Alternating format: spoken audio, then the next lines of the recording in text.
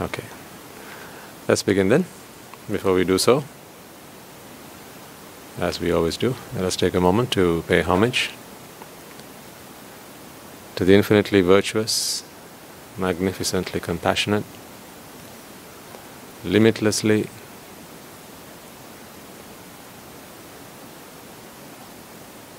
running out of words now. I'm running out of words now to talk about the Buddha.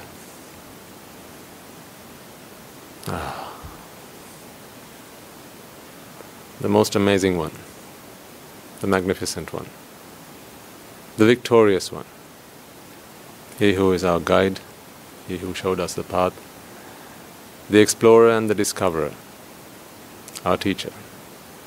Let us take a moment to pay homage to the Supreme Buddha.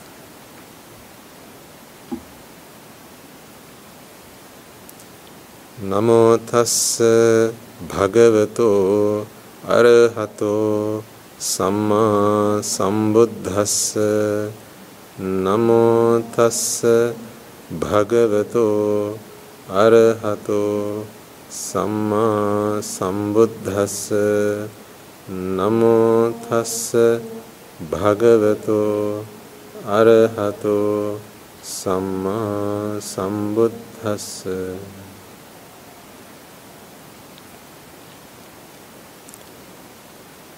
Once upon a time,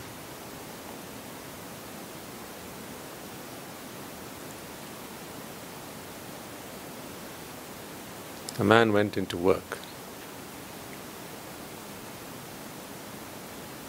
It was a hot summer's day. The sun was scorching, hot, humid. He and his colleagues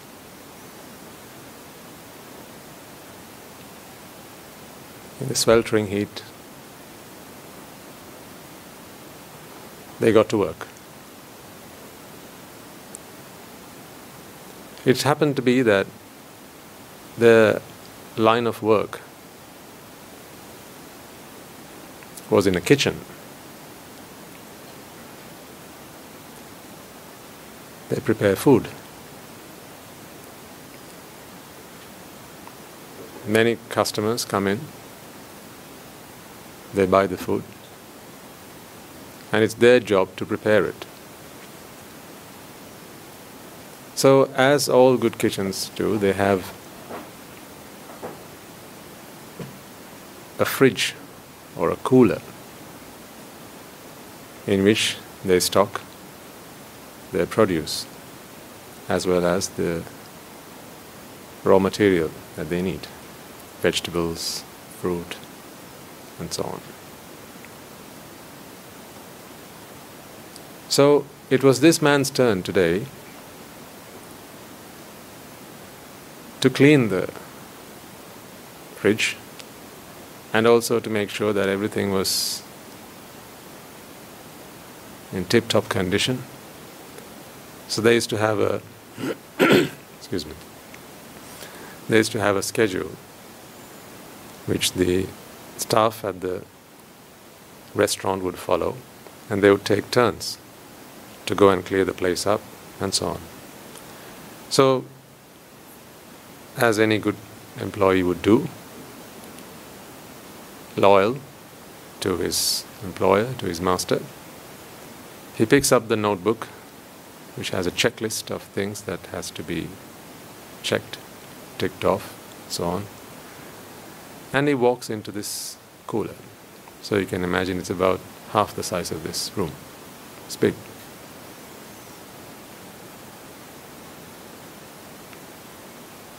Now normally, the first thing you're supposed to do after you walk into this place is to ensure that you don't get logged in.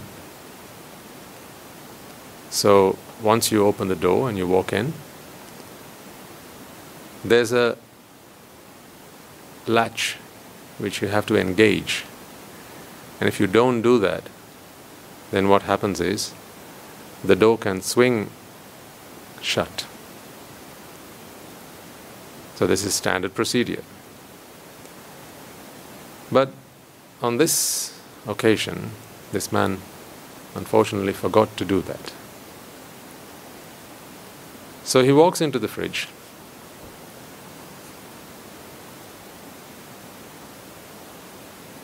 And as you'd expect, unfortunately, after he walked in, he was attending to whatever he needed to do once he was in. A slight breeze blew, and what do you think happened? The door shut. That's when he realized he hadn't engaged the latch that would have stopped the door from locking itself.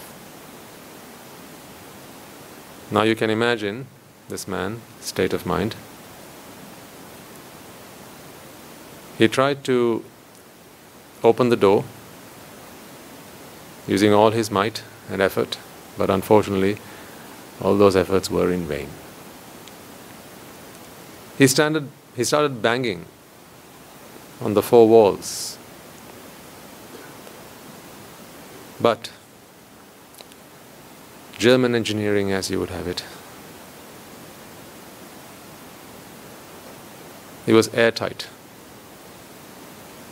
So all the banging was of no use. And this was some distance from the main building, so no sound could be heard to the outside people. Half an hour passed. He's now trying to scream at the top of his voice, hoping that someone would hear him and he could get their attention. He's banging away. He didn't have anything on him to at least inform someone, not a mobile phone or anything like that. Nothing. Minutes turned into hours. Several hours passed away. No one came. And then slowly but surely, it came to the end of the day. So this man by that point had lost track of time, because when you're alone and no timepiece to keep you on time, you lose track of time. What was perhaps a few hours felt like days. So, in the end, people wondering where he was, and they thought maybe he left early, perhaps he wasn't feeling too well. So it's a small shop, not a lot of people. But as they would always do, they would walk around, make sure that everyone's clear, the building is clear, the doors are locked, the windows are locked, and so on. And of course, as they walked in front of the fridge, they realized that the fridge was locked shut. And standard procedure is that the moment you go in, you engage the latch. As that wasn't done, there was no viable reason to assume that this man was in the fridge. And of course, by that point, he was exhausted. His hands were sore, feet were sore from all the kicking. His throat was sore from all the screaming, and he was just so fatigued and so tired. So he was just lying down on the floor, trying to think, oh, what might happen next? So the other colleagues, his fellow workers, unfortunately they left for the day. Now this man, he was beginning to feel the chills, because this is a chiller or a cooler, a fridge. So he was beginning to feel the chills, and he was beginning to shiver. Now he's been in there for the best part of a day. He was beginning to really feel the cold. And he had his notebook on him. So he began to just write stuff on it, just to while away the hours. And he hoped, perhaps if I just keep myself sane for a few hours, then the following day must come and someone should come and save me. So he waited and he waited. In the end he realized, no, this is not working. And because he was feeling really, really, really cold by that point, goosebumps, hair standing on his body, and he was in such a terrible state. So he curled up to a side. He hadn't taken a blanket or a jacket with him because, who goes into a chiller hoping to spend the evening in there? But he was feeling very, very cold, as you can imagine, and frost. After a while, he was beginning to lose hope. And he thought to himself, I think time has come. Today's the day. I'm going to freeze to death. That's what's going to happen. So, the only thing I have is a notebook and a pencil or a pen. So what I'm going to do is I'm going to write a letter to my family. And that's what he did. He addressed his family, his wife, his children, and he wrote letters to each of them because he had all the time in the world. The only thing that was coming after him was death, not his friends. But we know that this is the friend who never abandons us. Isn't that right? Best of friends. They never abandon you in the difficult times. They're always there. Anyhow, so he wrote these letters to his wife. He expressed his unreserved love for her like he'd never done previously. He wrote to his children and said, if ever I punished you or hurt you, it was never intentional. I only did so because I loved you. And to anyone and everyone that he owed anything, something he'd borrowed, he wrote letters to them to say, please, I'm so sorry. I couldn't repay those debts. I couldn't return what I had taken from you. But please do come and collect when I'm gone. So after having done all this, it was getting dark outside, but also in, because there was just one bulb on the inside that gave just enough light so that you could come inside and do what you needed to do, but, not spend the day. And this ran off a battery. So, as you can imagine, what happens in your car if you leave the lights on? The battery runs flat, right? So the same thing happened. And after a while, the light went off. At that point, he'd completely given up, shivering, curled up inside this fridge. And the night passed away. So the following morning,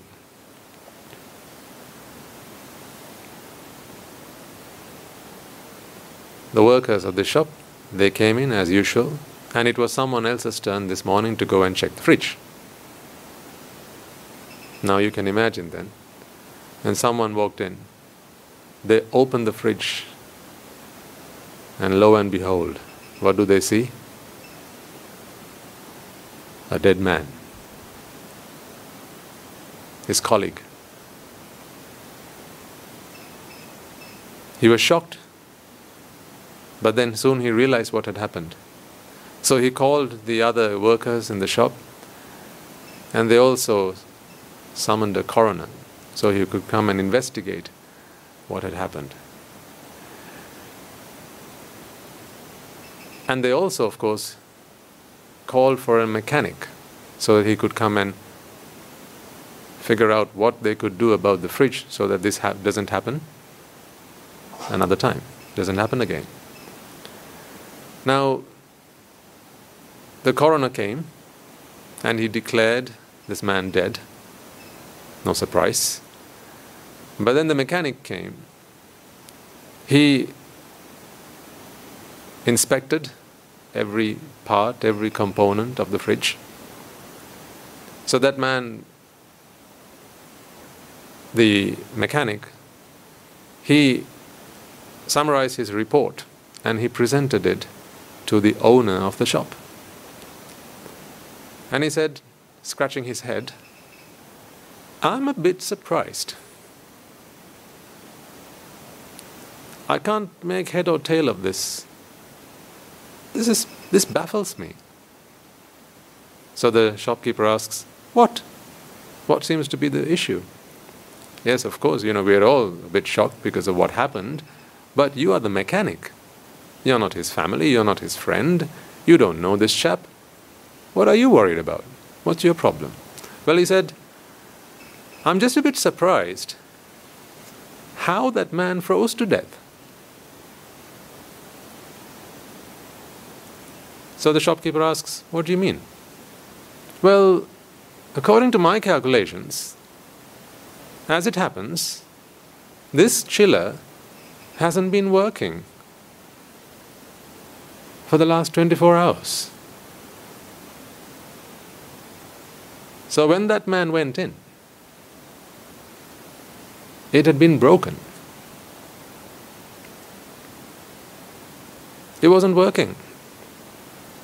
So, however he froze to death is a question to me. I don't get it, he said. Remember, it was a hot summer's day. So, however did that man freeze to death?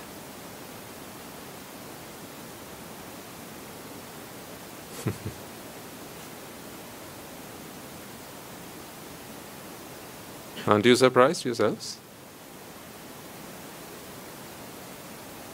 This is what we call a self-fulfilling prophecy.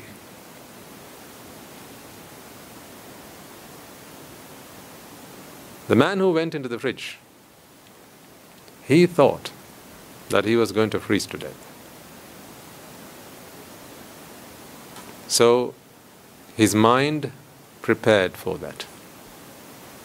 Prepared for what? To freeze to death.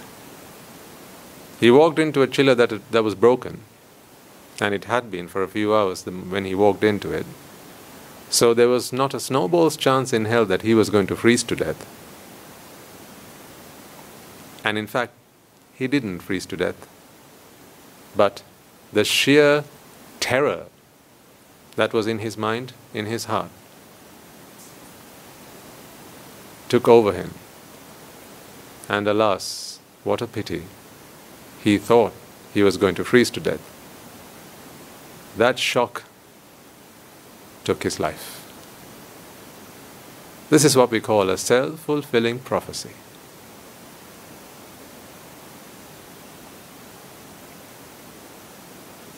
So what is the relevance of this story to us, you might ask?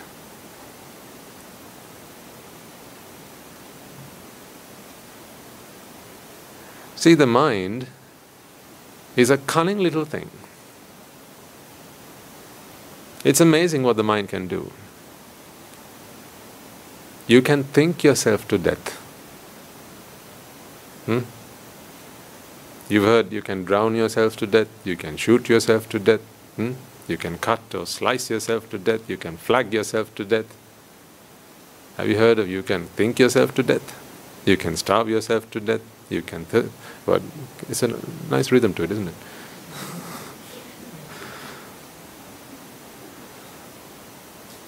Have I ever heard of you can think yourself to death? Well, you can.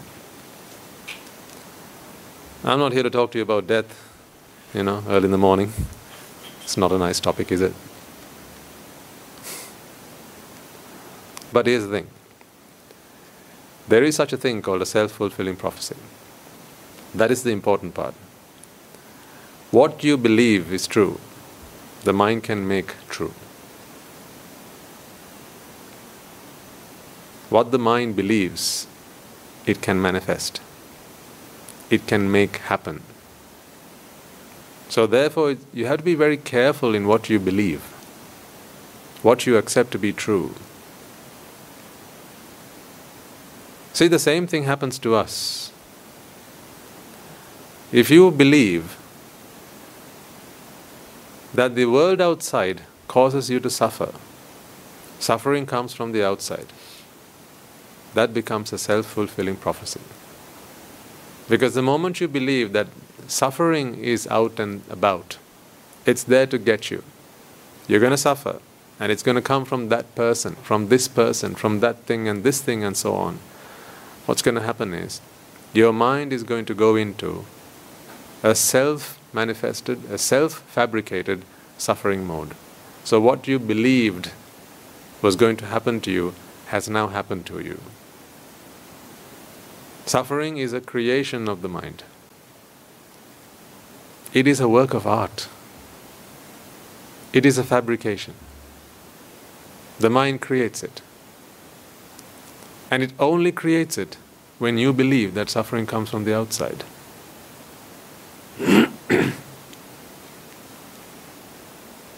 Actually, suffering does not come from the outside. But you do suffer, don't you? You suffer when someone does something you don't like. You suffer when nature does something you don't like. You suffer when something you like is taken away from you by someone or just by chance, by nature. Because you believe that there's the potential of suffering to come to you from outside. And when you believe that, well, suffering happens. Because you now feel that you have to protect your happiness. You feel you have to protect your happiness. You feel you have to safeguard your happiness. You feel that happiness is something that has to be earned. And so therefore now you start fighting for it. Happiness is not something you can fight for. It's something you get when you yield. You can't fight for it. The moment you fight for it, that's the moment you lose it. So this suffering that we find ourselves in whatever shape or form it might be, the first thing I need you to figure out, understand, is that it is a self-fulfilling prophecy. Like the man who thought himself to death, not froze himself to death, thought himself to death, you think yourself to suffering. Now who's responsible for that then? Me? Your mother-in-law? So why blame her then? Your children? Your friends? Or your enemies? Who's responsible for your suffering? Or maybe the politicians?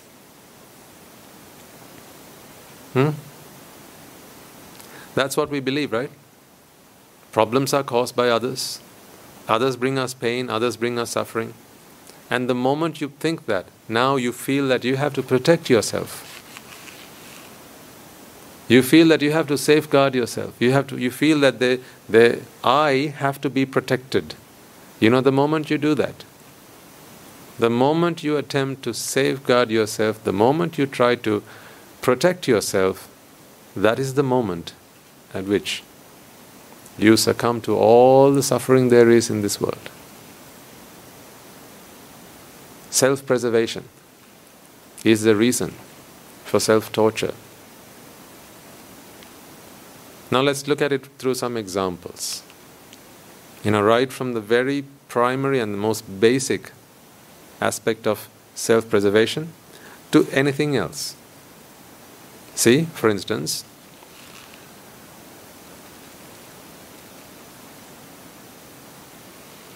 you have something, there's something that belongs to you.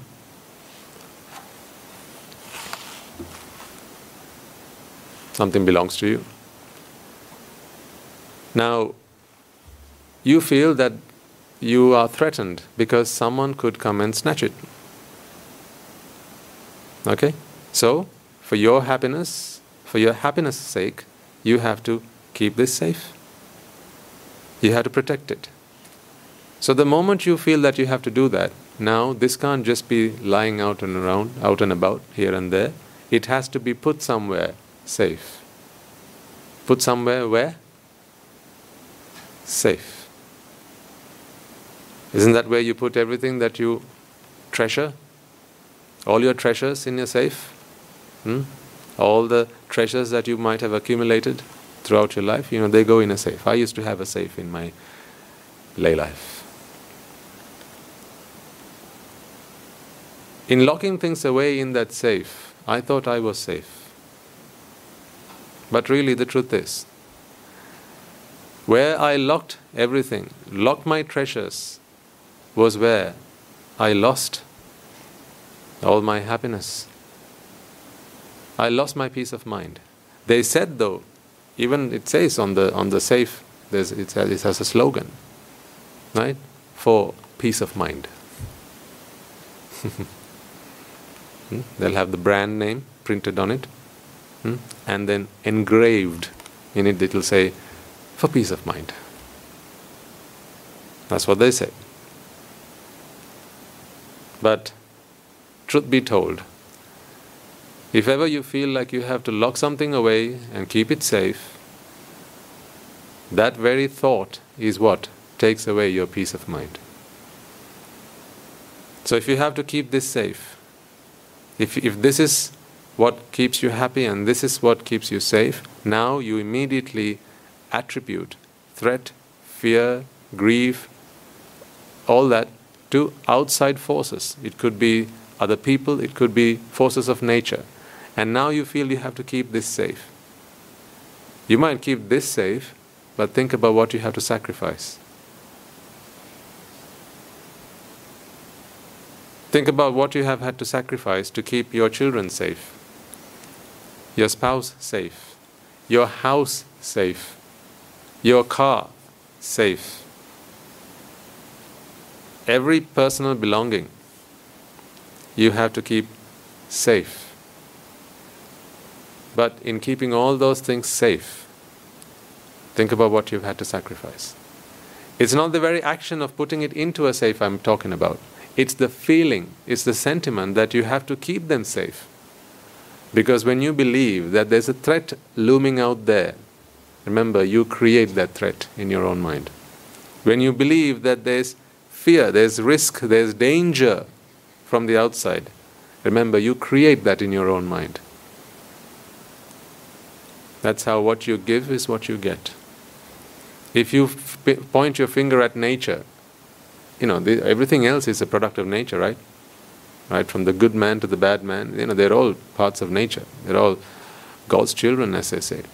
So if you point your finger out and say, that is a threat to me, that is danger, I fear that. Now that is what you throw out. That is what you attribute out to the outside world. These are accusations. Accusations to nature are accusations to God. So when you do that, you're giving that out. Therefore, what do you get? The very same. So how can you be happy when you believe that your happiness comes from the outside? And how can you be safe? How can you be free of fear and grief when you believe that they also come from the outside? But the moment you believe that these threats, these dangers, these fears are things that are brought onto you from the outside, that becomes a self-fulfilling prophecy. Paticca is a self-fulfilling prophecy. However way you look at it. See, it's a self-fulfilling prophecy. That's another way you could construe that. Or in other words, a self-fulfilling prophecy.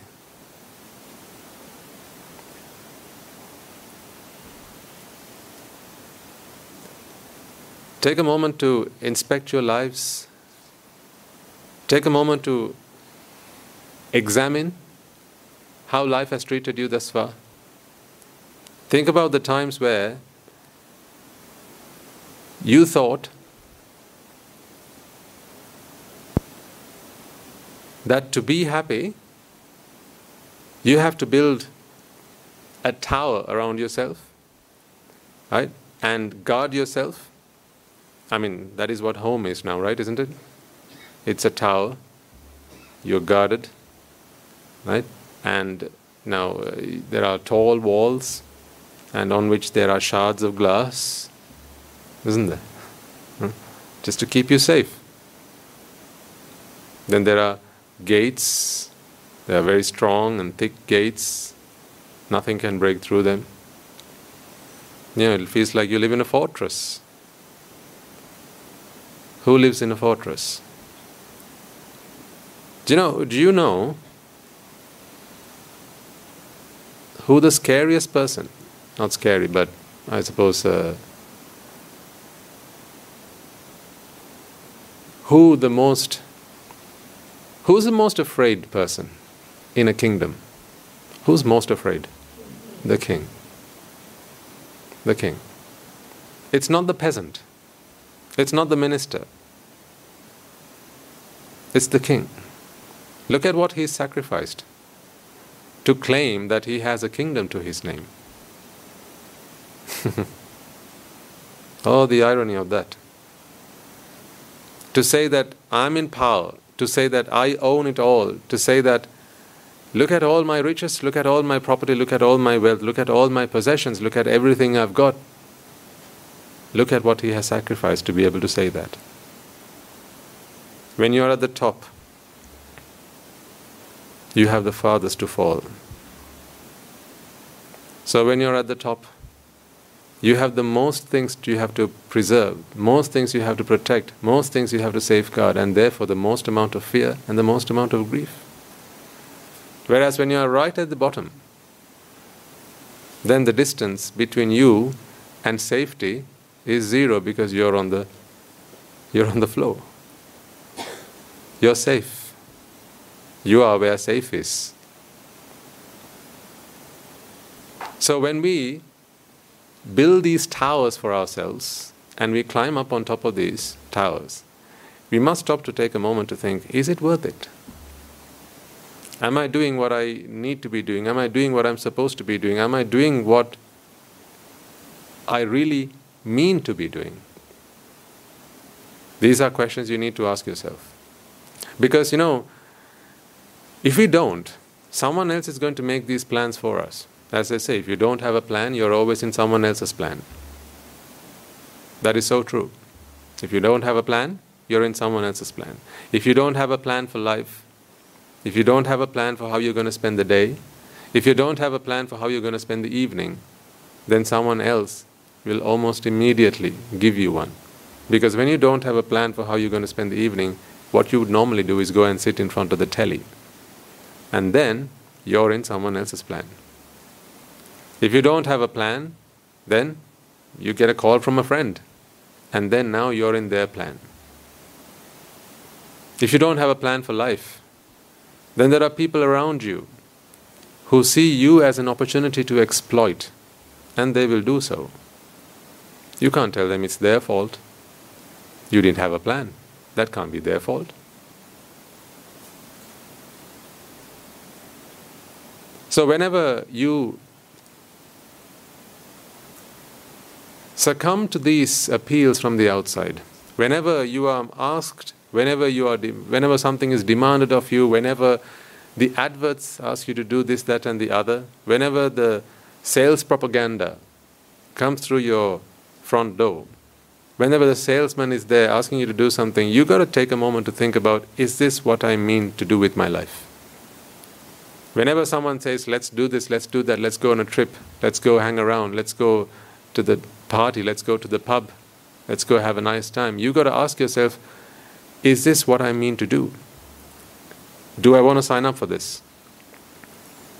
Remember, every possession is something you lose.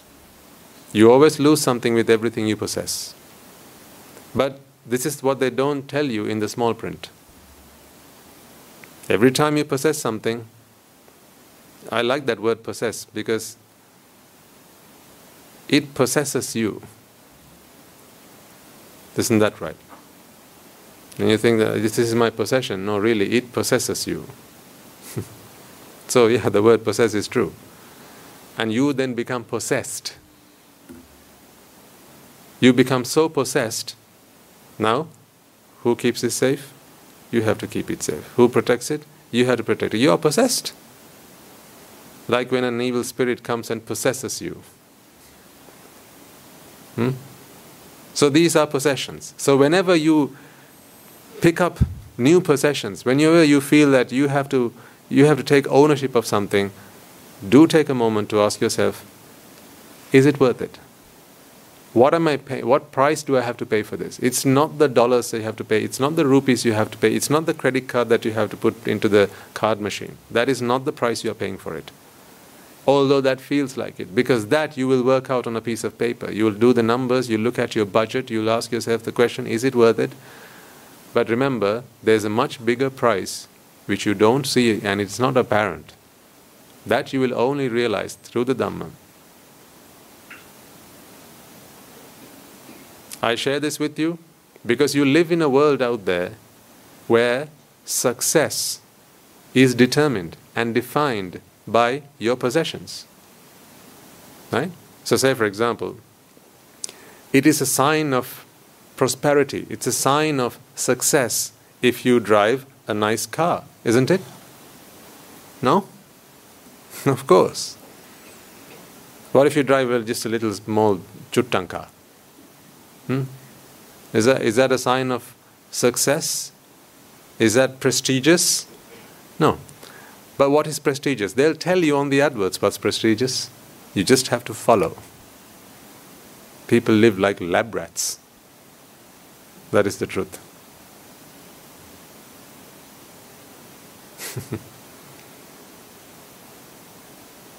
Always being subject to experiment after experiment. The people who make the ads, the people who does the marketing, I have nothing against them, but do remember that you are their lab rats. They have a lab that is your home. They have a portal into that lab that is the what vision? Television. You know the word television means you see something from far. Right? Tele means at a distance. Like telescope, television. So really, I like the word television as well, because that's what they use to remote control you. You think you have that thing, you press the button and that changes the channel. You know what they do? They put, you invest in the television that is at home, right, on the TV stand. That is a remote for them. You know what they do back there? They press the button. And you, like robots, you get up from your seat, take your MasterCard, put it in your pocket, get into your car, and you drive to the supermarket. You get the brochure. I want you to start looking at the world around you through a different lens. You know, all these years, you probably have been, we all grew up in a world thinking of ourselves as consumers. Didn't we? There are consumer goods.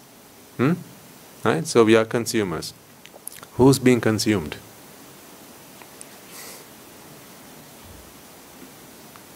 Who's being consumed? You are being consumed. And see what little price they have to pay for that. No one's going to sell you anything if it doesn't make them a profit, right? Agreed? No one's going to sell you anything if it doesn't make you up, if it doesn't make them a profit. So, in other words, if someone's making a profit, then someone has to make a loss. Because that's how the world works. Yeah? Someone's making a profit, someone has to make a loss. So if they're making the profit, do you want to guess who's making the loss? Do you want some time to think about it? Maybe give you for homework? It's a tough one, that one, Swami Nahansa. We'll need some time to, analyze it. Ask Google if you want. See what little price they have to pay. You think it costs them an arm and a leg to put those TV adverts on. Oh no, that's a small price. For very little they invest, they get a part of your life. They get a part of your life. It's so easy to get you to do something. That's called the power of manipulation. Subliminal messaging, advertising, all these things, they'll show up on there and it just controls you. Think about how your plans for the evening changed after you sat down in front of that thing. The plans for the next weekend changed after you sat down in front of that thing. And the funny thing is, they didn't even give you the TV for free. You had to buy that. They didn't give you the laptop, the internet for free. You had to buy that. But all of those things are portals for them to control you remotely. So really, give me another word for television. 2 words. Remote? Remote control. Happy now? Oh, happy.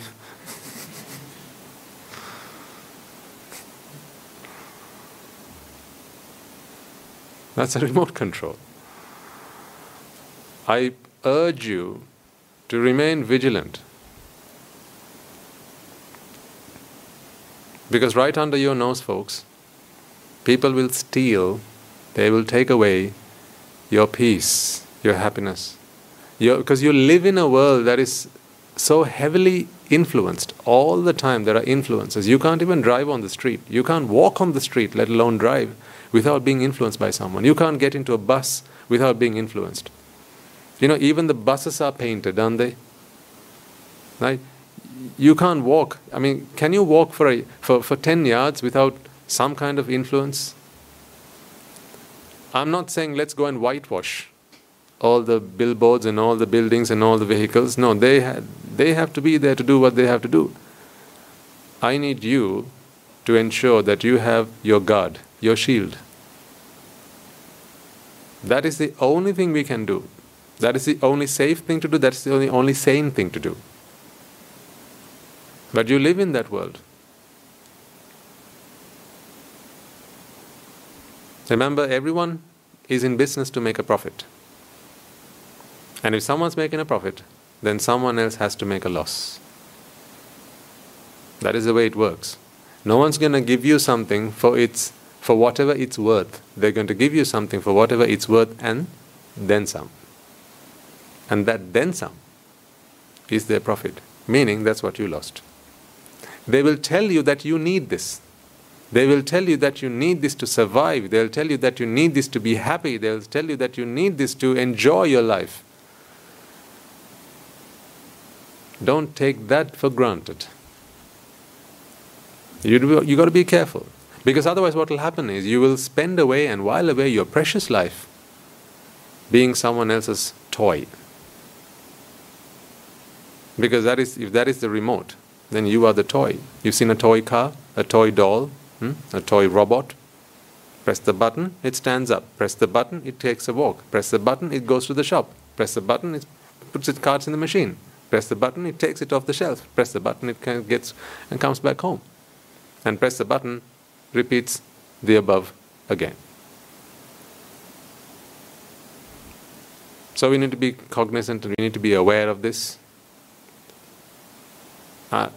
In some ways I feel like saying the world is out to get you, but the truth is, you create that world. You allow yourself to be toyed with. Don't become someone else's toy. Become your own master. Then you don't have to be anyone's slave. But for that, you need to have a strong mind. You need to be able to understand the world as it is. And I will help you work that out. We'll talk about it today. How there's the real world and then you create your own world. Because in your own world, in other words, in the world that you create, you have no control. Like a dream. Why do you have nightmares? You're not the director of it, are you? You're not the director of your nightmares. Therefore, that's why you get scared. You're not the director. So in this sensual world that you create, remember, you're not the director. Ignorance is. And ignorance is like a bull let loose. A wild bull let loose. There's no end to the destruction that it can cause. It can take lives. Think about it if that's not true. People have killed in the name of sensuality, not just in the name of anger. not just hatred, but people have killed for love. Then you got to ask, is that really love?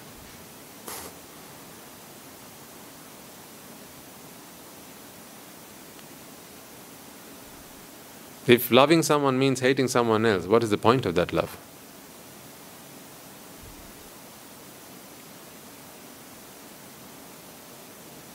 So if we are to take ownership of our own lives, if we want to believe that we are responsible for our own lives and for our own happiness, then you need to put some kind of control in front of you so that those influences that come to you are filtered and you only allow what you want to allow. It's like a firewall. Have a firewall in front of you, and that firewall has to be the Dhamma. So you know what is allowed, you know what is not allowed, things that are not allowed, things that should not be coming in, don't come in. Things that should, they do come in. Otherwise, you just burn to death.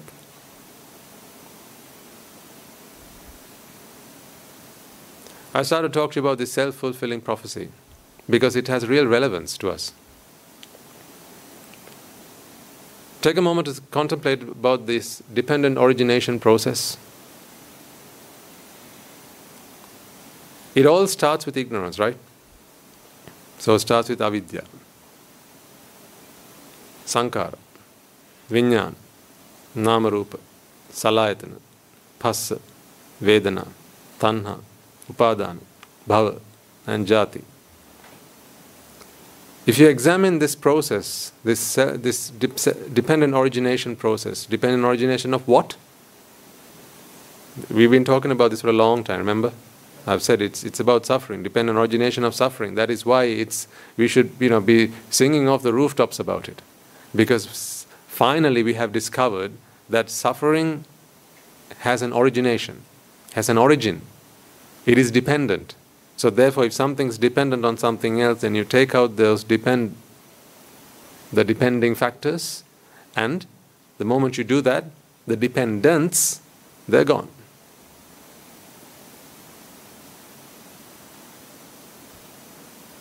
So, in that process, you should now be able to figure how it's a self-fulfilling process.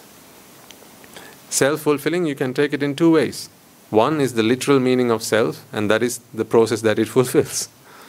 So really, if someone asked you what is Paticcasamuppada in English, you could say the self-fulfilling process or the self-fulfilling prophecy.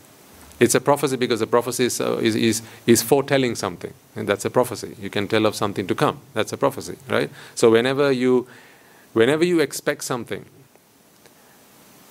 there are forces that come into act to make that happen, to make that a reality. These are also called affirmations in a positive sense. If you really, really, really believe that you can become someone, maybe in the worldly sense a doctor or an engineer, as young people do, or you believe that you want to be president of the country, right? Or you believe that you want to be an arahant. Once you have affirmed that, once that's solid in your mind, natural forces start acting in your favor.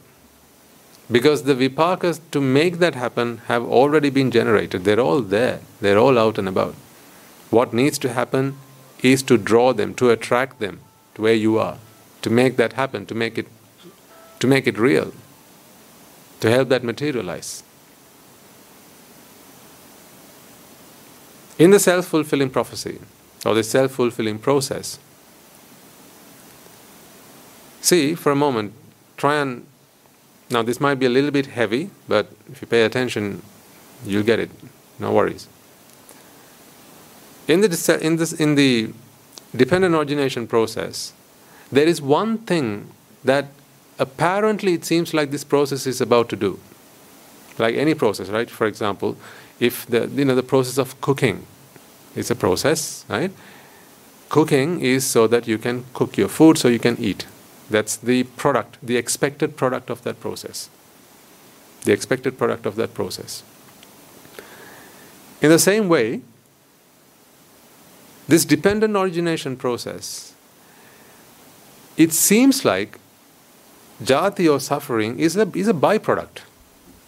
It seems like it. Whereas the intended outcome, the expected outcome, seems to be something else.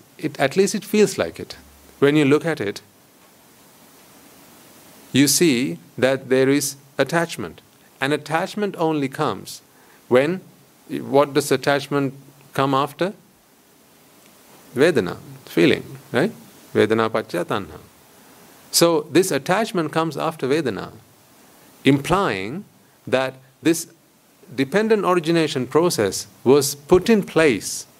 It was instigated for a very different reason, for a very different purpose to what it actually produces at the end. So it almost seems like that end result is a byproduct. Ask people, right? Ask yourselves, at some point in samsara, that you allowed that process to start. I know you didn't allow it to start. That is the process that started, right? And now you feel like you did it. But why did it all start? Of course, you never wanted suffering. Who wants suffering? It was for a very different purpose. You wanted happiness. Yeah? You wanted happiness, and you wanted to protect that happiness and safeguard that happiness. See, in the process of trying to create happiness, what have you actually created? Suffering. So in other words, when you go looking for happiness, you lose it. When you go searching for happiness, it forsakes you. Meaning happiness is always there. We talked about this, we touched on this subject last week. Finding the Buddha within. It's when you go looking for it, you lose it. It's there until you look for it.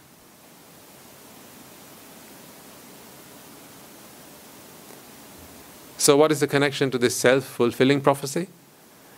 If you believe that happiness is something you have to seek from the outside, in other words, you are unhappy, I'm not satisfied, I'm not fulfilled, so I have to go look for it from the outside.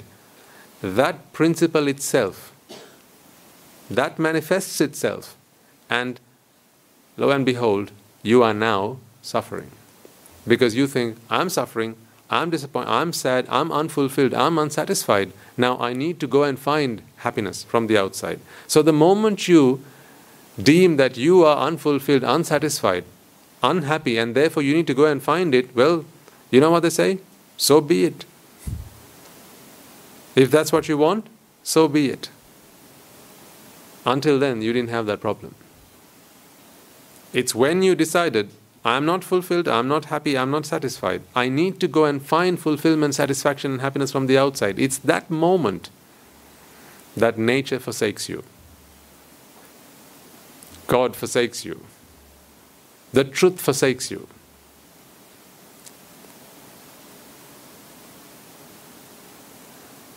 Like when you decide, you know what, my parents can't look after me anymore. I need to go and fend for myself. I need to go and find, the necessities. I need to go and build my own world. Create my own being by myself, right? Now what happens? All that time, you had everything to keep yourself happy. When you decide, I need to walk out of paradise, to go and find paradise, that's when you walk out of paradise land. So really, to put it in very simple terms, the only thing we need to do to be happy is to yield. Not go fighting for it. Not battle, not wage war. Yield. But that doesn't seem right, does it? It seems like a very defeatist approach. What you're saying, Swami Nahansa, just to be, and everything will be okay. But I'm a human being. I'm a person. I've never lived like that. I've always learned to go and get something for myself. I've always learned to engage. I've always learned to endeavor. I've always learned to strive. So I need to go and get. I can't just take a laid-back approach. That's not me. I'm not used to doing that. And see what my friends are doing. They're working really hard. Look, 9 to 5 and then 5 to 9 again. And on this side, look at my parents. They're also working hard. Look at all the riches that they have accumulated simply by hard work and labor. Look at all those people. They're jumping up and down with their arms in the air. They're having fun. So to have fun, that's what you got to do. Look at those friends, today you asked us to come here, they're on a trip. See, they're having fun. My best friend, he's got himself on a flight, he's flying somewhere, he wants to be happy. This is how you got to be. You got to go and fight for it. Fight for happiness. You got to go and earn it.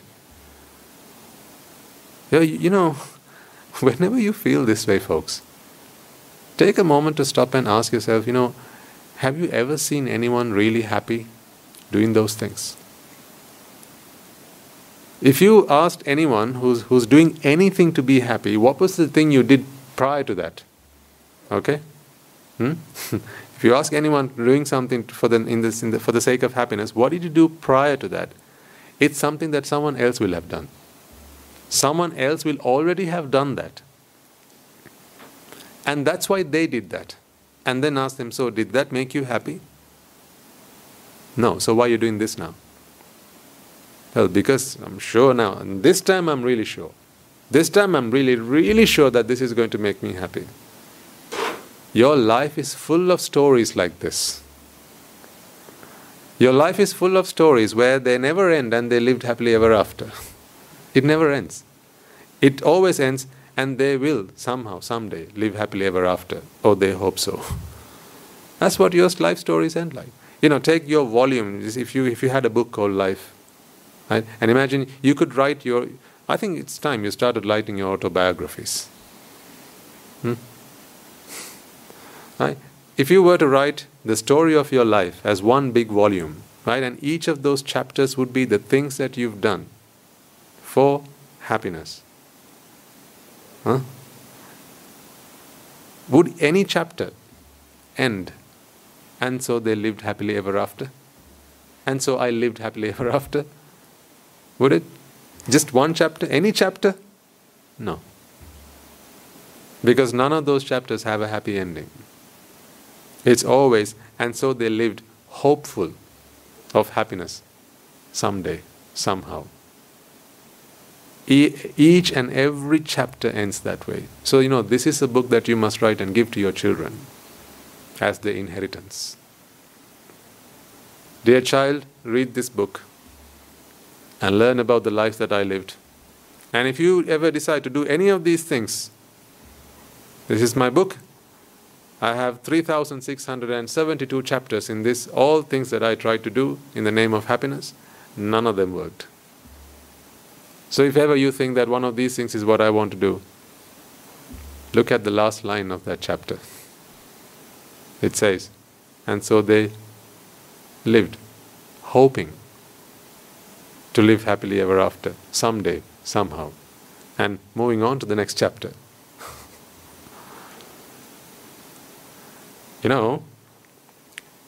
We've never ended our life stories. This effort that we are here to do is to put that final chapter in. Because your stories have always been to be continued. Haven't they? Every chapter you wrote thus far has always ended to be continued. You've never managed to write a book. Or the book that you are writing, this is your life in samsara, that has never had the end. So therefore we are still writing stories. Think about anything and everything that you have done so far. Hasn't someone else done that? And were they able to end that with 2 words, the end? No, it has always been 3, to be continued. Never ending. So once again I remind you, this is a self-fulfilling prophecy. Whenever you feel that you need to go and find your happiness, because you are innately, you are inherently, you are intrinsically unhappy, unfulfilled and unsatisfied, remember that very thought puts you into that situation.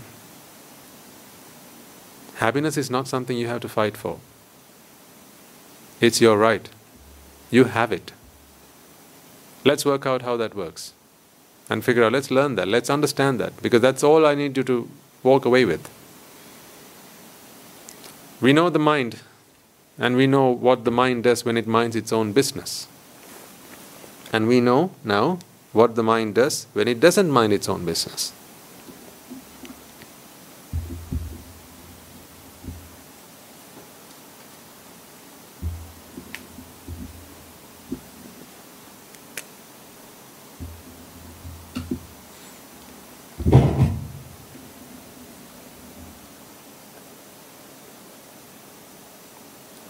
Object. This object can be sight, a sound, a smell, taste, touch, right? Or a thought. Okay? There are one of 6 objects. This is all the world is. If really someone asks you what is the world, then unless you're talking about interpreting the world, okay? Unless you're talking about interpreting the world, you can stop at that. The world is just that. Because when the Buddha passed away, right, he left all this behind. Didn't he? He left the sights behind, the sounds behind, the smells behind, the taste behind, the touch behind, and if he left the thought behind. As in not his mind, but the Dhamma. So that is why the present day Buddha can talk to you about what a previous Buddha might have said, might have done, might have thought even.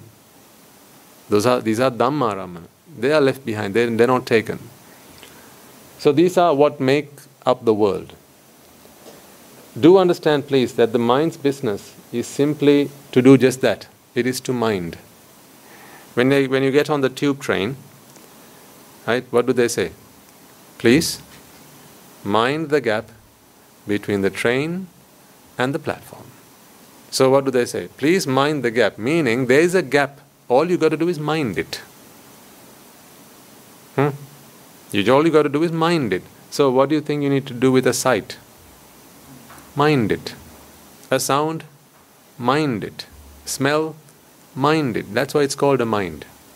Its purpose is to mind, not mingle.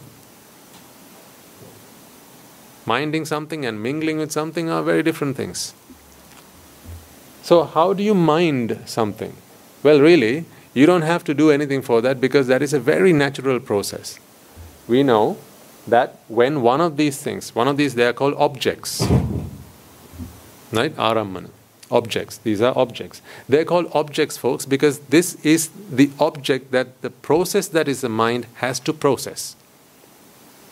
The mind is a process. The mind is the minding process. When we talk about the mind, it almost feels like it's an entity. It feels like it's a being. It feels like it's some kind of animal. It's not. It's a process. Let's start thinking in those terms. The mind is a process. So you are a process. It's not your mind that's hearing me. Hearing is the mind. Because hearing is a process, isn't it?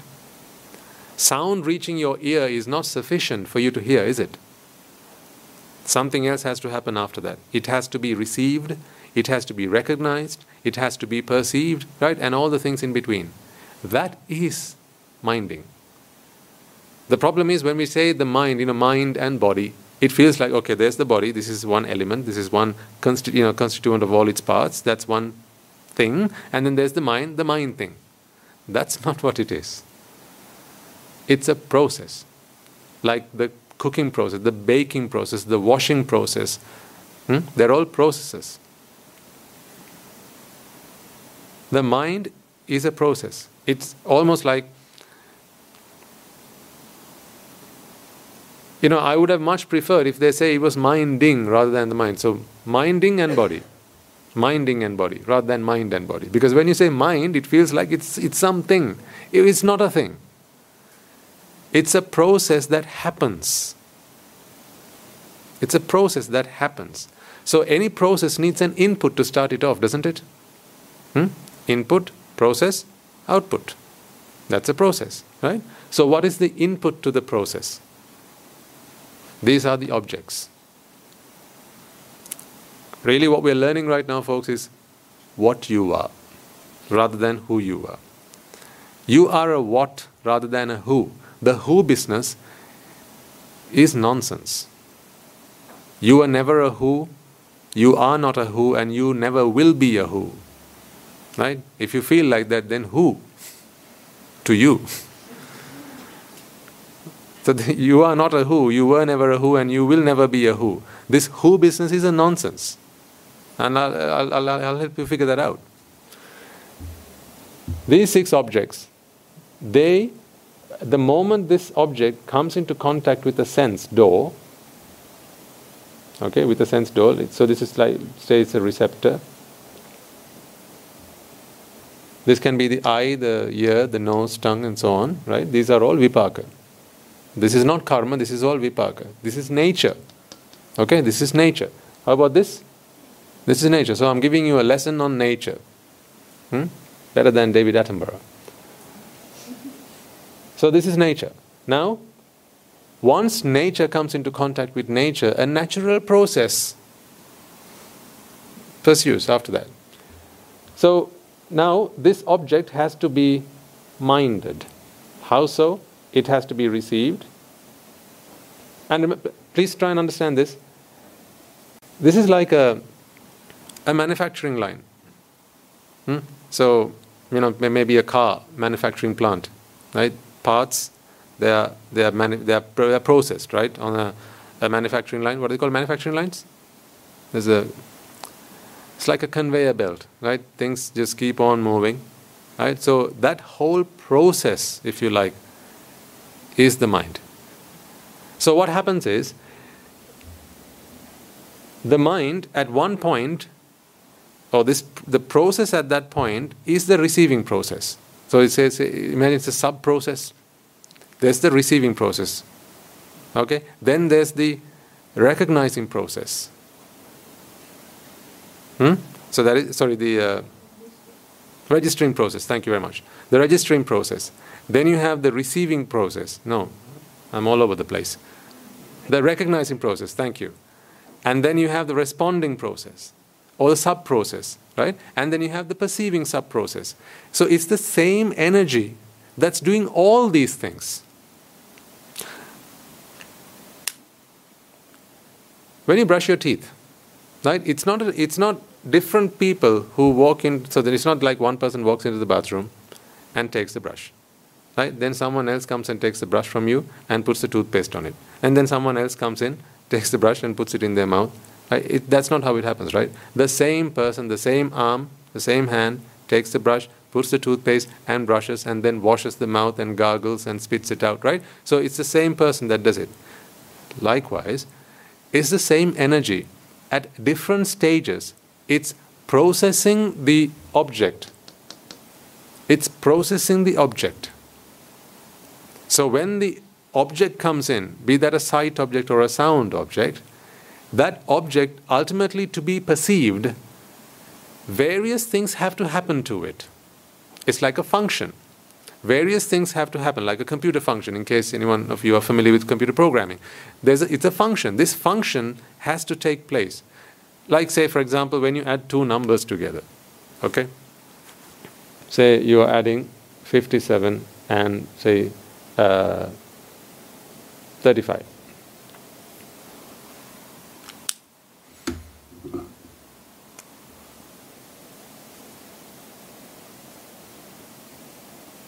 Okay? You want to add these 2 numbers together. There are several steps. The same person, there are several steps they have to follow to get to the answer. Okay? So, first you add these 2 numbers together. 7 and 5 is 12, right? Carry across. 5 plus 3, 8 plus 1, 9. Now, see, there are several steps that you had to follow. First you added these 2 numbers, right? And then imagine you were a computer that had to process this. Right? There's no magic to it. There's simply logic. You just have to follow it, right? So you added these 2 numbers together. You took the one on the right-hand side, right? The ones unit, and then you carried 1 across because there was a tens unit, and then you added that to that, added this, and then wrote down the figure. These are all steps to get to the ultimate result. Likewise, this minding business, the end result is the perception of it. That's why they say aramana, vijanana lakhanam chittam. But vijanane, or otherwise perception, there are things that have to happen before that, before perception can happen. So why do you think then receiving, registering, the recognizing, responding, all of these things happen? Why? Because they are necessary, they are essential for the perception to happen. So these are all stages in the same process. So if you imagine like the mind to be a blob like this, okay? At one point, at the moment the object comes in, now it receives it. It's the same thing. This is the same energy. And after that it goes into registering. After that it goes into recognizing. After that it goes into responding. And finally it has perceived. So this is the same energy that transforms itself. And therefore we say there are the various stages in the process. And until the end where that object that came in has now been perceived. The object has been perceived. Now you know that it is a sight. It is a sound, it is a smell, it is a taste, it is a touch, and so on. That is the function of the mind. Simple as that. That is the function of the mind. It is not the mind's business to do anything else. But take for a moment about all the other things that happen within you. So where is fear in this process? Sight object, receive, register, fear, grief, anger. Does that happen? No. So where's all this nonsense coming from? See, first you need to understand what you are and then figure out what you are not. Whatever you are not, carve it out. That's how we make a Buddha. Whatever you are not, take it out. Clear that out. And then you are left with whatever you are. So really, give me 5 words for Nibbana. What? Etang, santang, panitang, yadidang. No. Give me 5 words for Nibbana. Rupa, Vedana, Sanya, Sankara, Vijnana. This is Nibbana. This is Nibbana. Because that is what you really are. In fact, that is what the mind is. So there is no fear. There is no grief. Kemi, Averi, Abheho. This is Nibbana.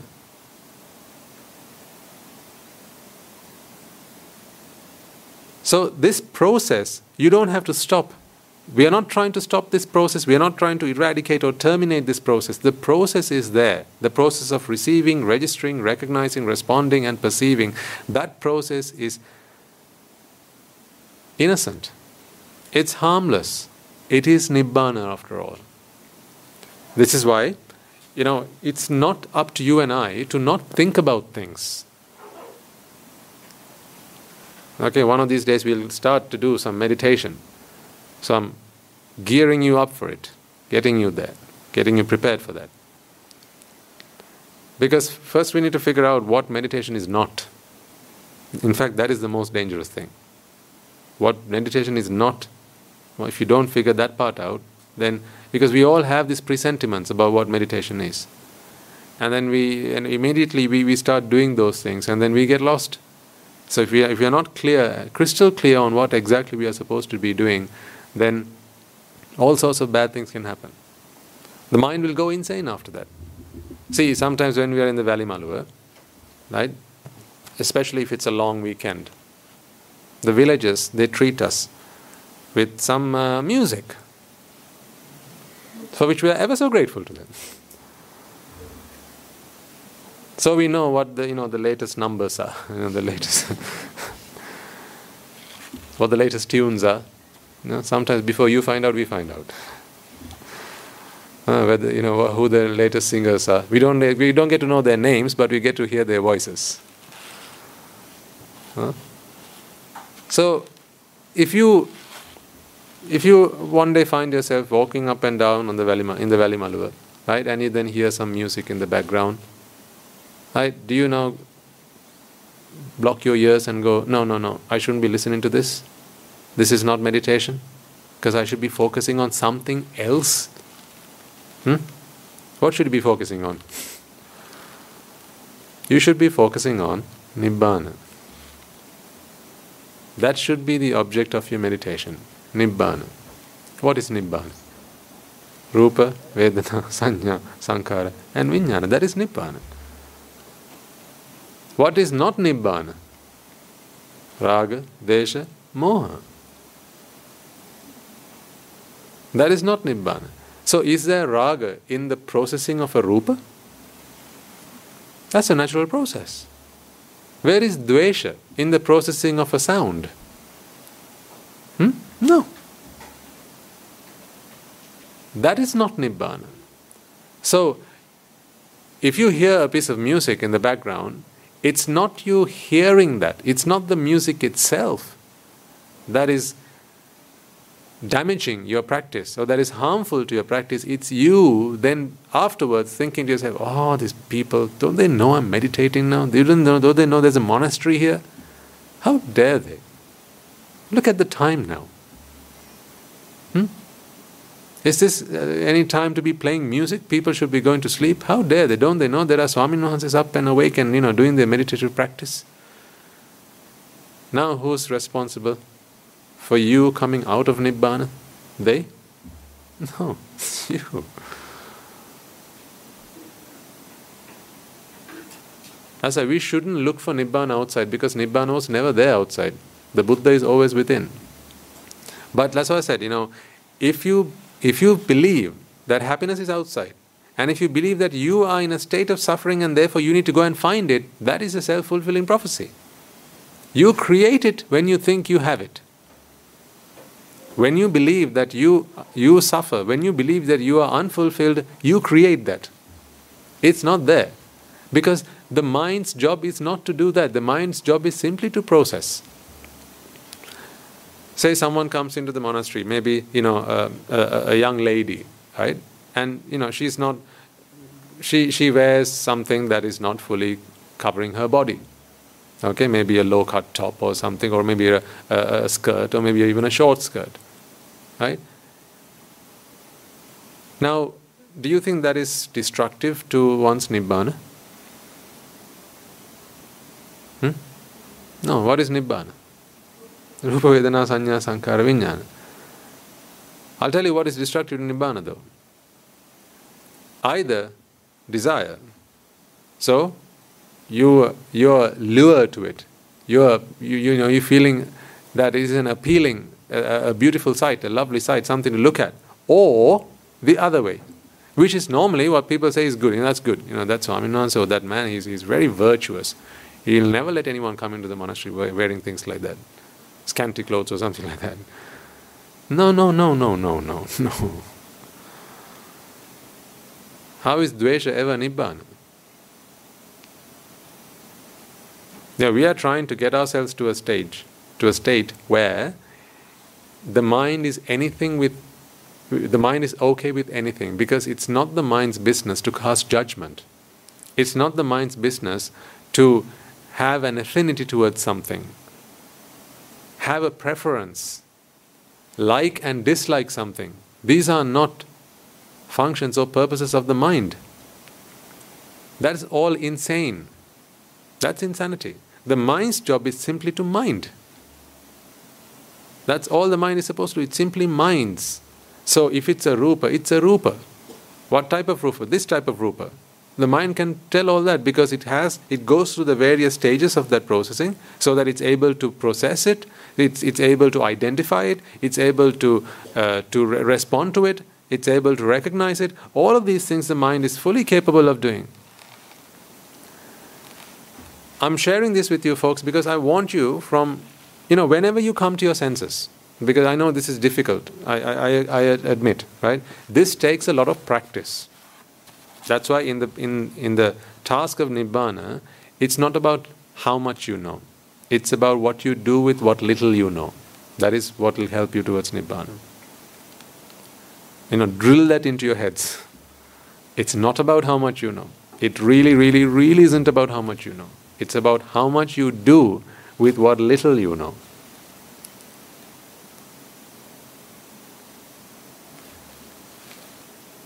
In this practice of Nibbana, I know that what I'm asking you to do is tough, because the mind has been the mind is used to doing something that it's not supposed to be doing. And it's been doing that for a long time. Whenever you saw something, you had to ask yourself the question, do I like this or do I not like it? Think about it when you went to school for the first, your first day at school, right? People walked up to you. People who were sometimes your age, youngers, elders, and you felt like you had to have, either you like them or you dislike them. You had to categorize them, put them into a group. I like this guy, don't like that guy. Like this guy, don't like her. Like this one, don't like that one. Right? You felt like you had to do it. And then when someone came and talked with you, you had to say, oh, he's a really nice guy. See? You feel like you have to judge. It feels like it comes so naturally, but once you understand the truth, that is not the mind. That is something else. But you feel like you have to judge. When you go to someone, someone throws a party, right? They invite you for dinner, right? And then you are served your food, or you serve yourself, whatever. Or maybe you go to a wedding or something and you serve yourself. Even if you cook for yourself at home, right? Once you put it in your mouth, don't you feel like you have to judge it?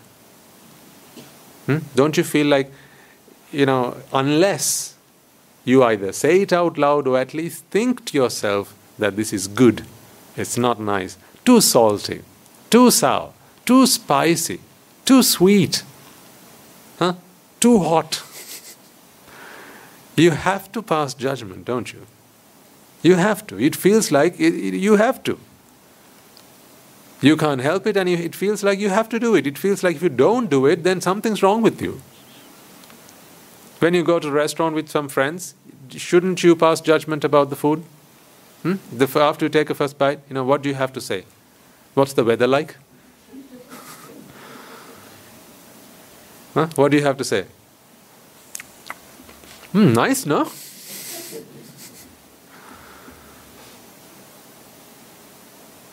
You have to say something. Because you're always overloading the mind with things that the mind is not supposed to do. It's not expected to do all these things. Because that's not the mind's business.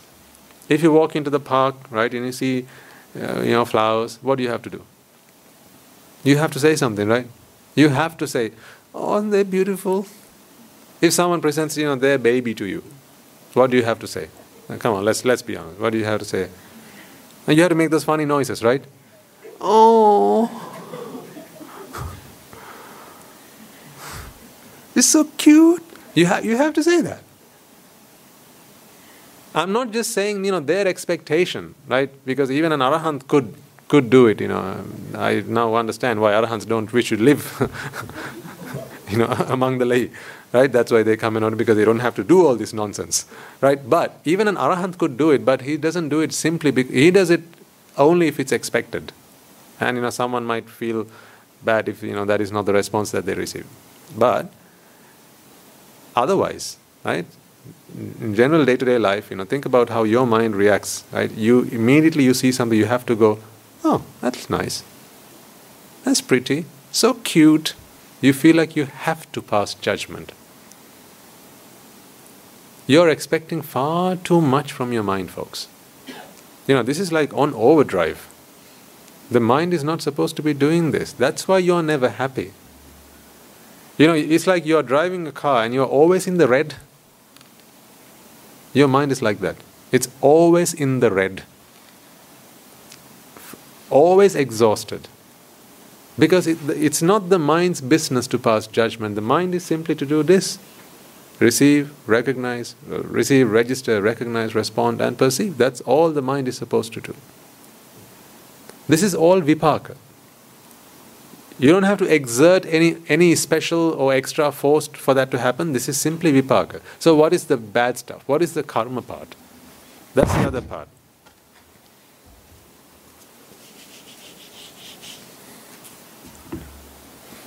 When you feel you have to pass judgment, when you feel you have to go looking for happiness because you feel you are unfulfilled, right? Remember, you feel you are unfulfilled, therefore it manifests, it materializes within yourself, and now you have to go and find a solution to that problem. You create a problem and then go looking for answers. Or you go looking for answers. That's what we do. How pitiful Just think about it. We are all just happy. You're happy, right? But you're not happy being happy. So what should you do? Create a problem first. First you have to create a problem. Problem for the sake of problems. Sometimes you tell other people, right? We don't have a problem. Can you stop making problems for the sake of problems? Right? Being devil's advocate. Right? Just let it be. Right? If you fix a problem that does not exist, what happens? You create one. Yeah, it's something we learn in IT. Especially in IT. I remember when I was in that career, one of the first things my teachers taught me, if it's not broken, don't fix it. Because if you fix something that is not broken, what do? You break it. And as a young child, I didn't learn that because I thought when my parents brought me toys, I fixed them when they weren't broken. Guess what happened after that? I always found that they had a few extra screws which are unnecessary.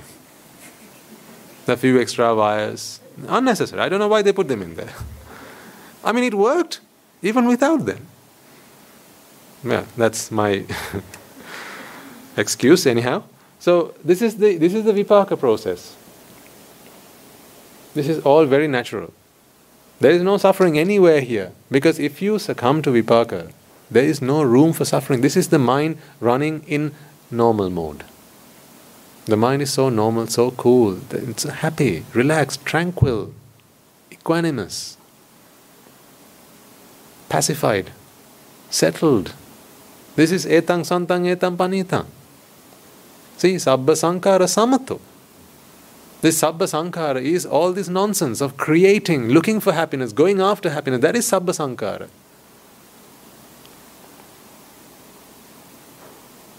So this is all vipaka. This is nibbana. What I've just drawn here, these 5 processes leading all the way up to perception, this is nibbana, folks. This is nibbana.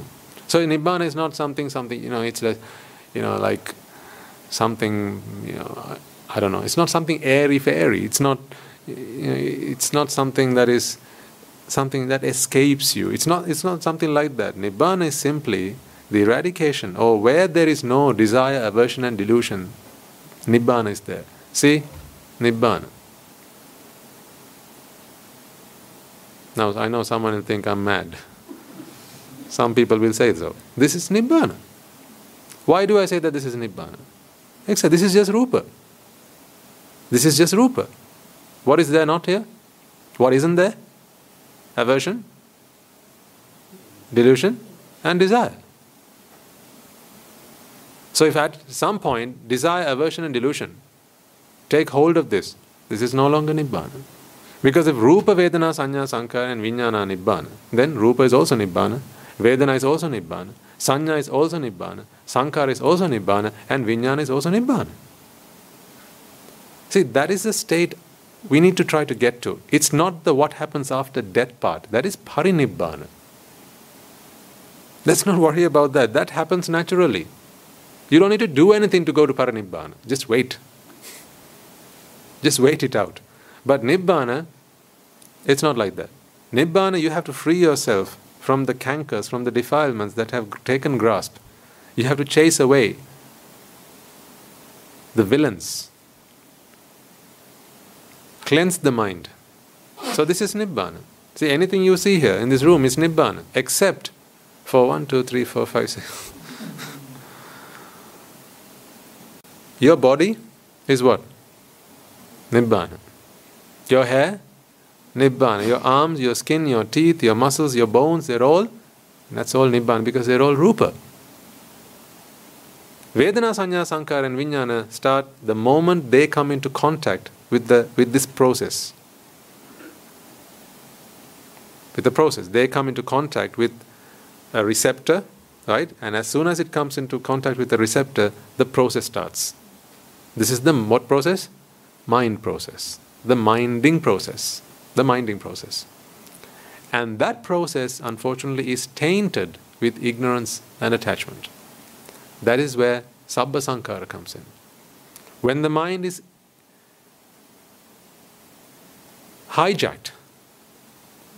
by these two elements, now what happens? It doesn't stop at this. It doesn't stop at this. Why? Because it believes that it is unfulfilled, unsatisfied, and therefore happiness has to be found from the outside.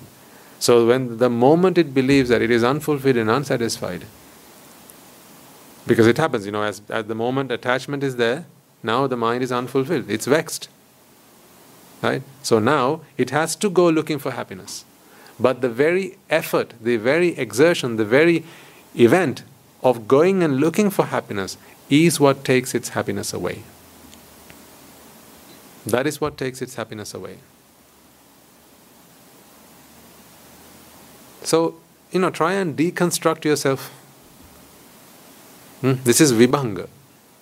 Right? Try and deconstruct yourself. Look at yourself and see if you can work out what's really going on here. Your body is all nibbana, folks. There's nothing to nibbanify your physical body, your physical existence. That's all nibbana. There's only one process here that is faulty.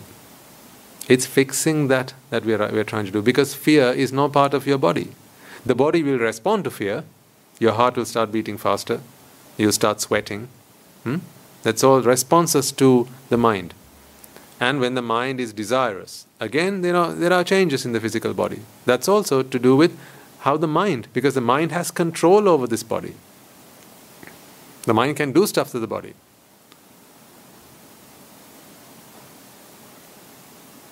When you're afraid of something, or when you're scared, or even when you're happy, you can have tears of joy.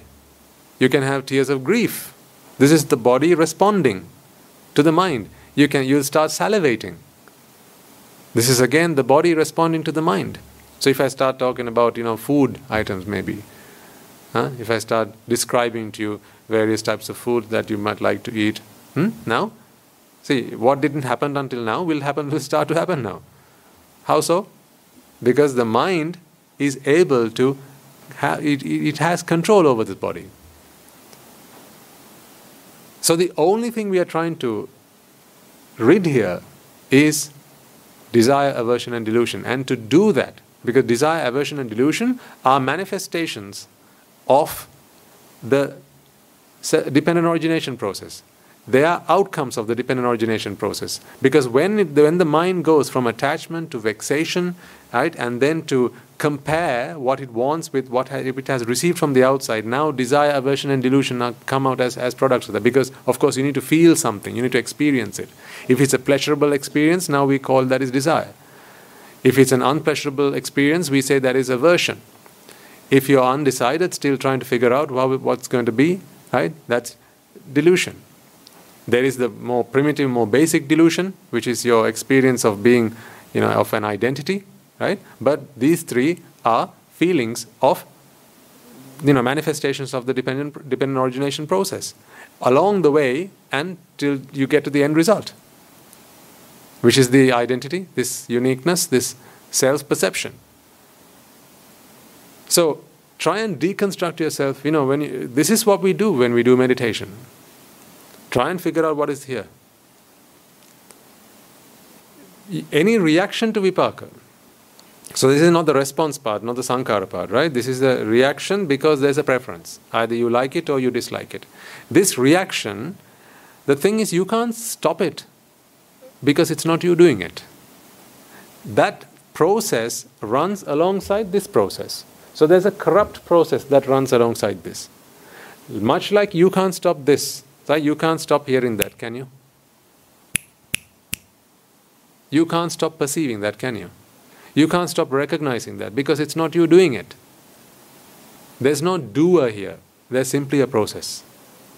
A process without a doer. Right? You only begin to feel that there is a doer when this happens. So, walking is a process. If you are able to answer the question, who is walking? That's because there's a corrupt process running. There's a bug in the process. This process needs to be debugged. There's a bug in the process. There's a bug in the process which gives you the impression that this walking is being done by someone. So the walking is fine, is being done is fine, by someone is not fine.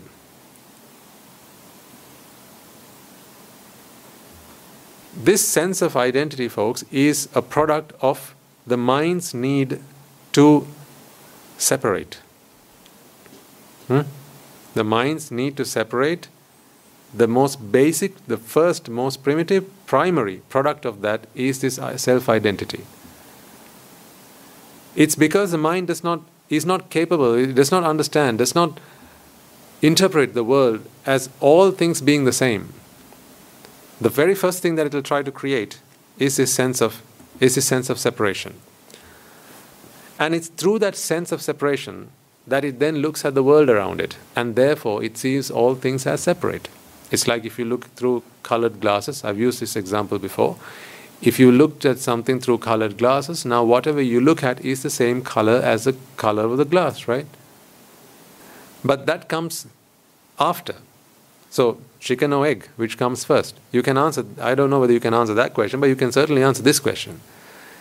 Your self-identity is the reason that you see everything else as being separate in this world. The self-identity comes first. Ignorance, of course, is a precursor to that. But ignorance is simply the false understanding, knowledge that things are in fact separate. So, we now need to figure out the meanings of these words. What is ADA? That's right. Anicca, dukkha and anatta. As a good lady mentioned, right? If you have a reaction to the vipaka, that is a problem. And that reaction would be either desire, aversion, or delusion. Right? But you can't help yourself. Like I said earlier, when you see something, you'll say, oh, these flowers, they look pretty. You can't stop yourself from feeling that way. You might maybe, pull the handbrakes on saying it out loud, but you can't stop yourself from feeling that way. If you see someone pretty, you can't stop yourself from feeling or thinking that he's a good-looking, handsome, or a beautiful lady. You can't stop yourself from doing that. When you eat something nice, you can't stop yourself from feeling that it's delicious, it's nice, it tastes good. You can't stop yourself, right? It's not something you can force yourself to do because it's not you doing it. That's why you can't force yourself from doing it. There's a process that is responsible for that. Lack of understanding, or rather ignorance of this, is what kicks off this process, but not this process. Once you have fully grasped this will continue, this will cease. I'm going to try and explain to you how ignorance of this leads to this. Why should we learn about this? So what? Because if it's ignorance to this that leads to this, the very understanding of that will dispel any ignorance of this and therefore stop this process. That is the only way that this process can be stopped. Only through realization. There is no other way to stop it. You can't pray to the gods. You can't make offerings. Offering any number of atapidikaras is not going to stop this from happening. In case you were wondering. Sorry to burst your bubble.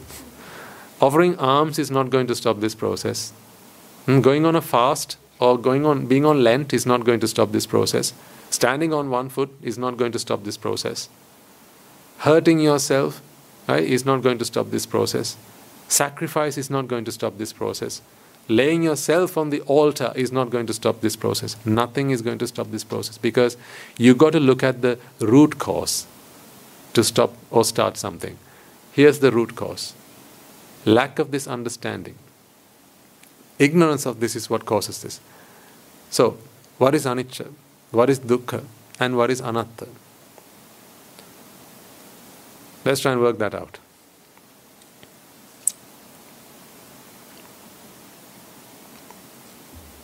Why should we work that out? Without that, you can't stop this process. If you can't stop this process, so what? No dinner no food for dinner? No? stop suffering, because as a result of this you get the 11 great fires, right? Here you get jati, and as a result of jati, now you can't stop feeling grief, you can't stop feeling fear, you can't stop yourself from worrying, you can't stop anxiety, you can't stop stress, you can't stop depression, you can't stop any of these things. So going on, taking pills is not going to stop depression, folks. I'm sorry to say. It'll change the biochemistry, but it's not going to fix the problem. If you have extreme stress, this is what you need to understand.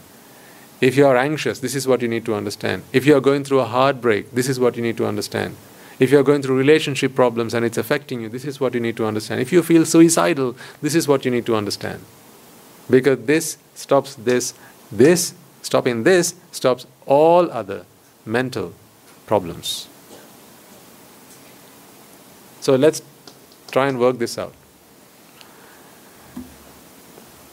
Jati is the most primary manifestation of separation. Let me say that again. Jati is the most basic and the most primary manifestation of what? Of ignorance, of separation. When the mind believes that separation is possible, so that's what first happens. Separation is possible, because you can't believe that something is good unless you know that it's possible, right? First you have to know that it's possible, then you believe it's good, and then you go about doing it. So the mind believes that separation is possible. That is why in these talks I try to help you figure, and Guru Hamdro makes a great effort to help you work out that separation is not really possible. There is nothing separable. All things are one. I'll share with you some thoughts, some ideas, some concepts to help you figure that. Now,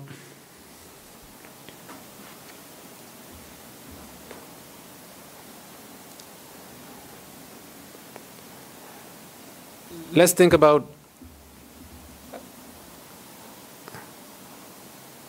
a physical object. Okay, I'll take this beetle leaf. When you see this, you feel that this is a separate entity, don't you? I'm not talking about what you see. I'm talking about what you perceive. Right? Are we all on board with that? Right? The day you become an arahant, you will still see this the same way, because seeing is a physical process. Okay? It's a biological process, it's a physical process, it's a chemical process, whatever you want to call it. It's not a mental process. This seeing, the mind is involved, but your perception, seeing this as a separate thing is not the problem. So please don't think that once you understand this, everything you'll see the same, and then you go bang yourself into things because you don't see things. No. Arahants are some people who live such a happy life until they pass away. They live the happiest of lives, so they don't go banging into things. Okay? Your perception that this is a separate entity to this is a problem. Now this might sound so absurd, but that is the truth. Your perception that this is a very separate entity to these two objects being two completely separate and separately identifiable objects, that this can never be this and this can never be this. This is not. These are neither of these two things are in a state of being this, and this is in a state of being this. Right? If you don't see it that way, then that is a problem. So let's try and figure out how this comes into being. Why do you see a beetle leaf? Let's try and work that out. And why is it that perceiving this as a separate object is a problem? For that, I brought along with me some Scrabble. Who here has played Scrabble? Almost all of you? Or none of you? Not familiar? Scrabble? Okay, some of you are, right. So, for those of you who are unfamiliar with this, I'll very quickly explain what this is. So Scrabble is a board game. It's a game you play when you're bored. Right? So you have a board on which you have to lay down tiles. Okay, there are tiles in this. So please, so listeners online, excuse this noise in case it's annoying you. I don't do it intentionally.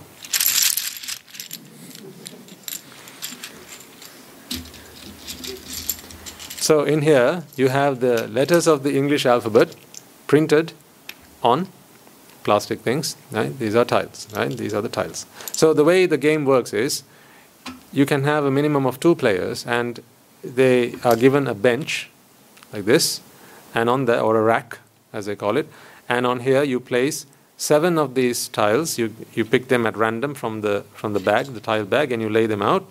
Right? So I'm going to do that just now. See all the good things you can learn if you come to the sermons. 2, 4, 6, 7. Right. Okay, can you see that?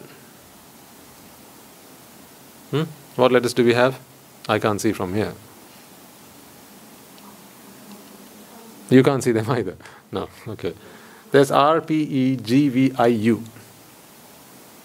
Okay?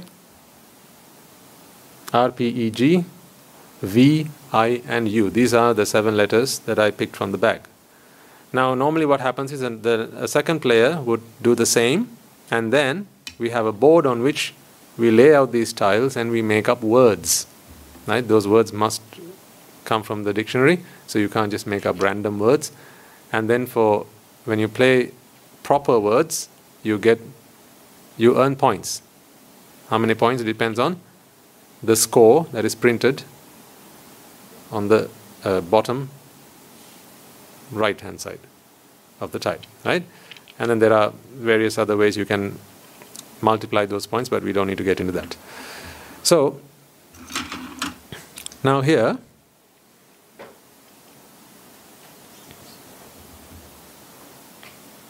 I'm trying to explain to you the concept of anicca using this.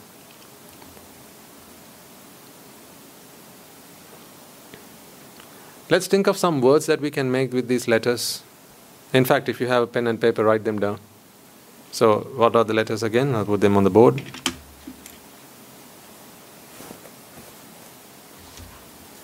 We talked about this one day in the Sinhala sermon, but some of you, not all of you, would have been there.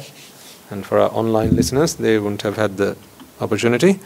So, those letters again are R, P, E, G, V, I, and U. R, P, E, G, V, I, U. Yep. Make a few words up. Drive. Oh, gripe. Okay, gripe.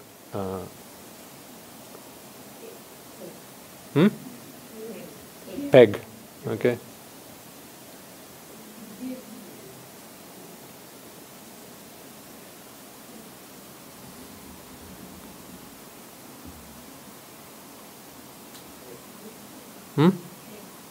What?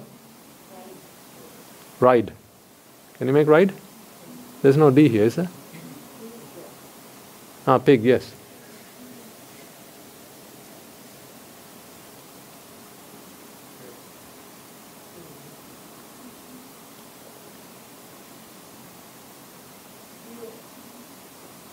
Pure? Oh, yeah.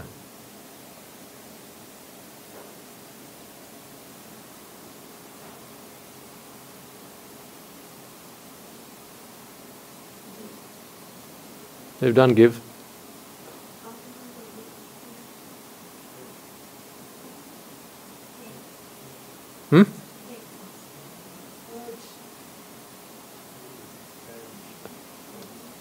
Urge, yes. Urge indeed. And then purge. Yeah. Okay, that'll do. You're all very good at this, I can see. Right? I'll give you the board sometime and you can play it, okay? And then that will be one Saturday I don't have to come to the sermon. Right, now these are some words that you can make with these letters. I'd like to draw your attention to gripe. Oh, if you have gripe, what can you also have? Yeah. Oh, you go and have rip, can't you? Can't forget that. Right. Now say we are playing this board game, okay? And imagine this is the board, okay? So I can't bring the board here and show it to you. It's not going to be convenient or practical. So therefore, imagine this is the board and I'm now laying down my word on the board, right? So I want to play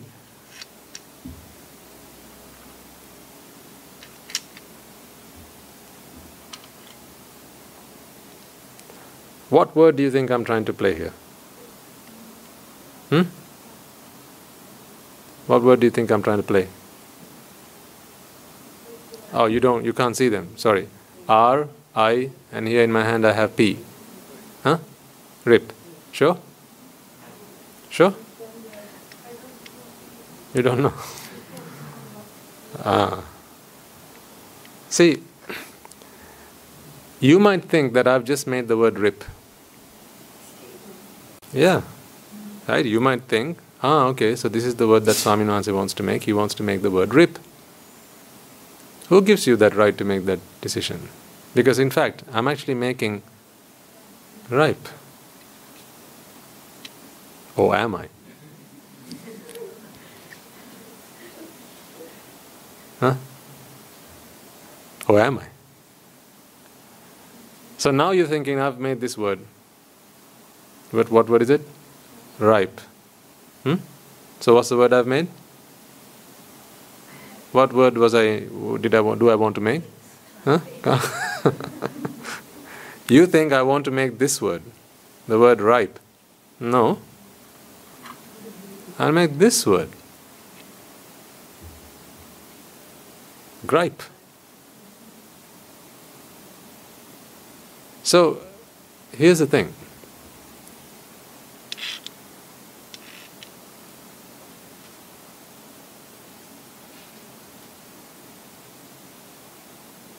Right? I've moved these two letters away. Now you have R, I, and P. Okay? When this word was being made, or as soon as I made this word, okay, as soon as I made this word, you looked at this and you thought, that's a word. And that word was fixed in your mind. You identified that word and you separated that word from all the other letters in this bag and all the other words in the English alphabet, in the English language lexicon. So this became a separate word for you. And in fact, if you had your own rack of tiles, you would have now started to think about what letters you can add to this to start making your own word. But really, this was not the word I intended to play. This was a word in the making. This was simply a means to this. It was simply a means to this. Now, as soon as I added the E at the end, now you thought the same thing again. You thought, okay, so he doesn't want to play rip, he wants to play ripe. Gotcha. You thought. And I thought, gotcha.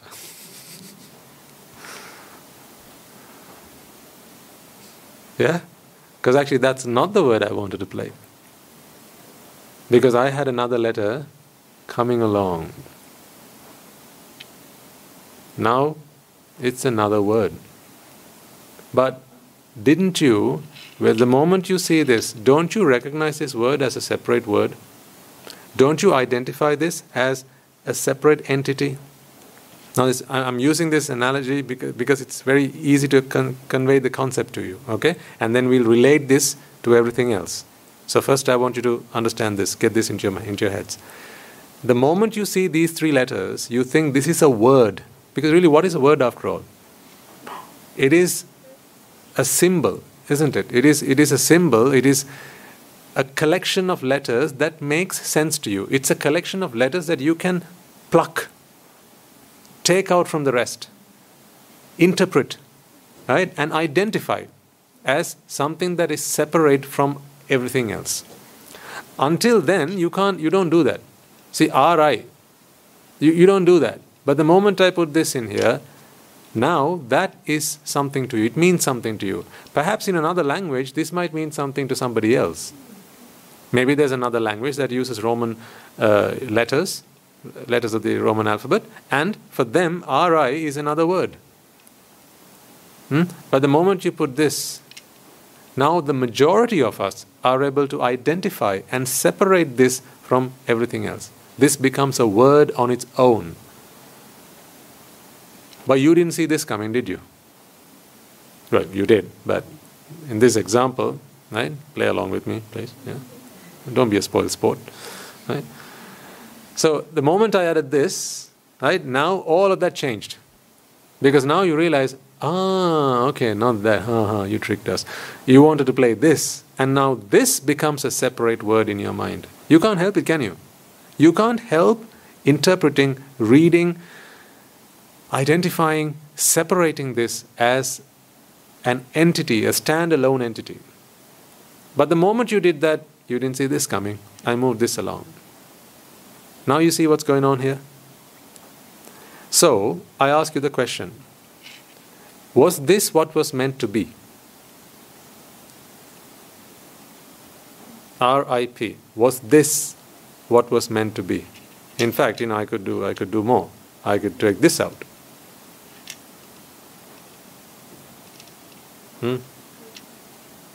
IP. An IP address. Or I could take this out. I. That's a word on its own, isn't it? I.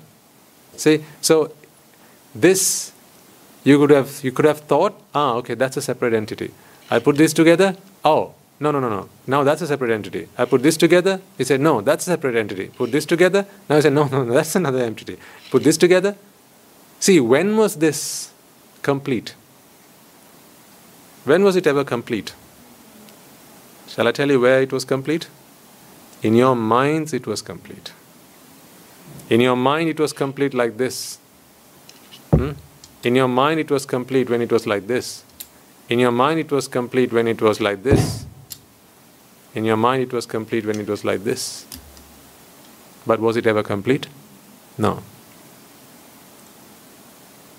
These were all in the process of becoming something else.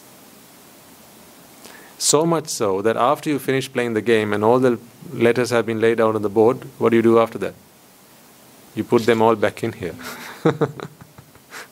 Ready for the next player to come in and start playing.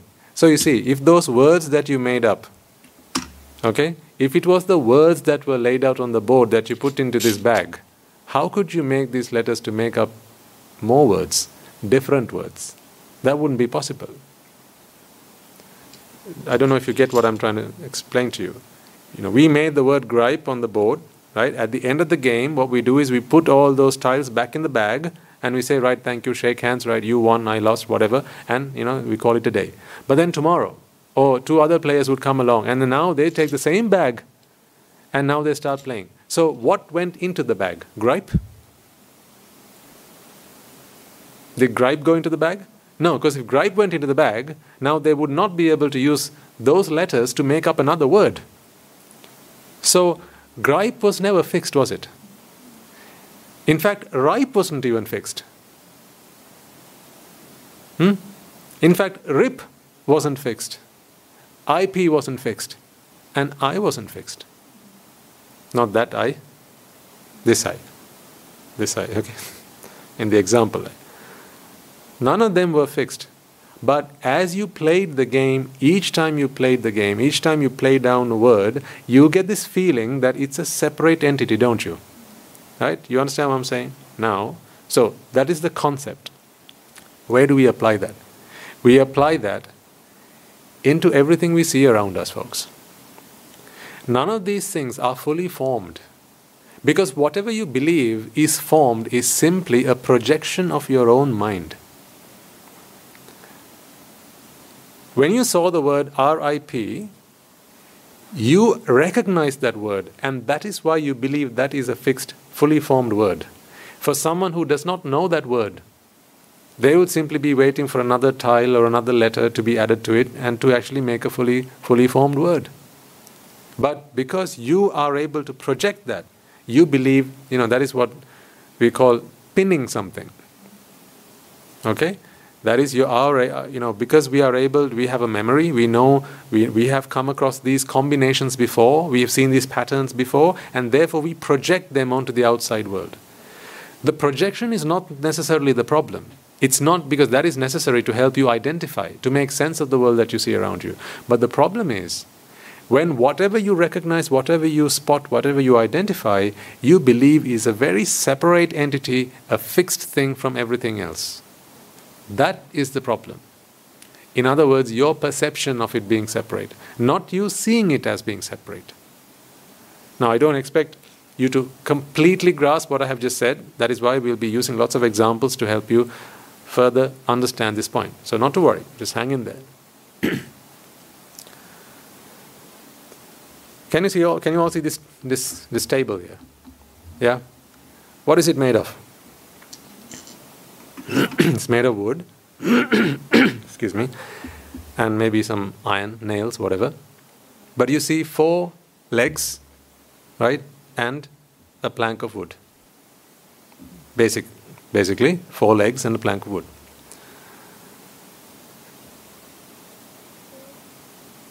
Are you sure that this is a table? Are you sure this is meant to be a table? How do you know that I was going to stop here? If I was if I'm trying to make something out of wood, right? Why do you think this is where I was going to stop? The only reason, exactly, the only reason that you think that this is a table is because you are able to project a table. And therefore you say this is a table. What you don't know is that I have other plans for this. I'm not going to stop here. In fact, this is going to be part of maybe a palanquin, or maybe this is going to be part of a much bigger table, yeah? Or maybe this is going to be part of an arch somewhere. Maybe this is part of a bed. I'm still in the process of making it, but you think this is a table. That's because you know what a table is. In your world, you have something called a table. You project it. That is not the problem. That projection is fine. But the problem is you see this and you perceive this as a separate entity from everything else. I repeat, you can't stop it from happening. You're helpless there. You can't stop that from happening. When you look around you, you see all these objects, right?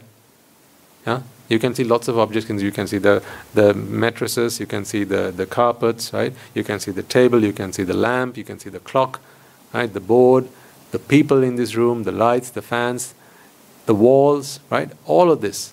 You can't help yourself from feeling that, or perceiving rather, that they are all individual objects. They all have their own identity and they are very separate things.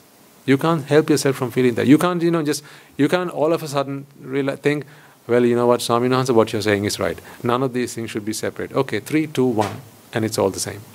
It doesn't work like that. Because remember, it's a process. You are not running the process is run. So as long as the process runs, you can't stop yourself from doing it, which is the very reason you can't stop yourself from hearing my voice right now. Because it's a process. You can stop back your ears, but if the sound gets through, if the vibrations get through, now you can't stop yourself from hearing me, can you? Because it's a process. There's no switch that you can turn on or off in your system where you can decide, I want to hear this, I don't want to hear this, and so on. Because it's a process. Now, the same way, there is a process, a corrupted process that runs in your mind because of the ignorance of those three letters we wrote up on the board earlier. In other words, that this world is inseparable.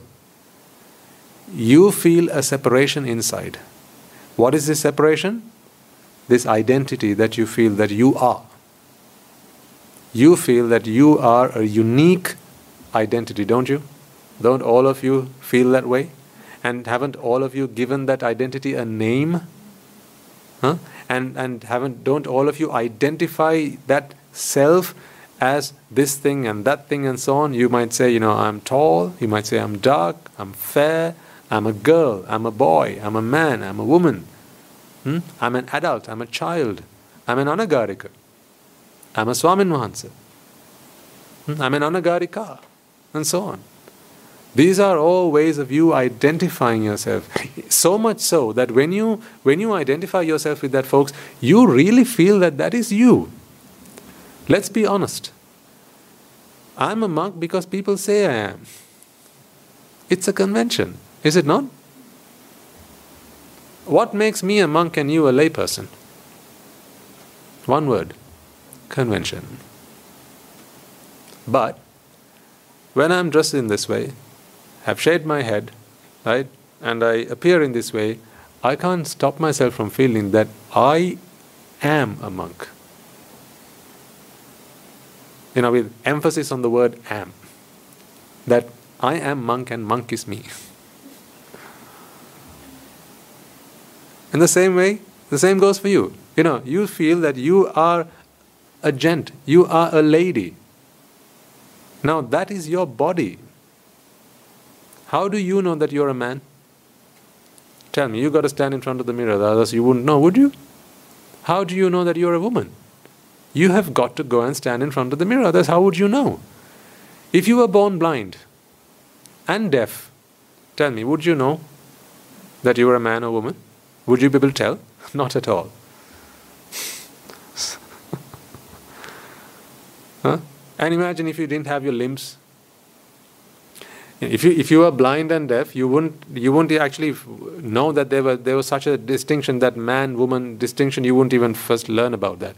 But say if you didn't even have your limbs, otherwise you could say I can feel myself, right? And then I can tell that I am this bodily construction is different to someone else's. But imagine you didn't even have your limbs on you, or the moment you were born they took out your sensory nerves. Now you can't feel anything. Now tell me, how are you going to say you're man or woman?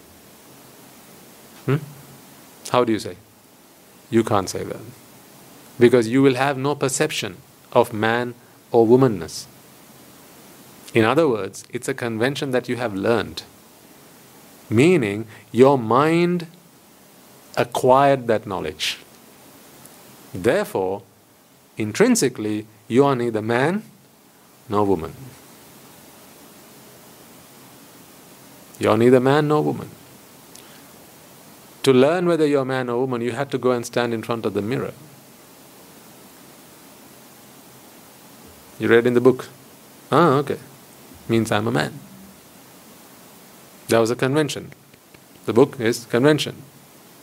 But, don't you feel that you are a woman? You don't feel like you are in the shell of a woman, do you? You don't feel that you are in the body of a woman, do you?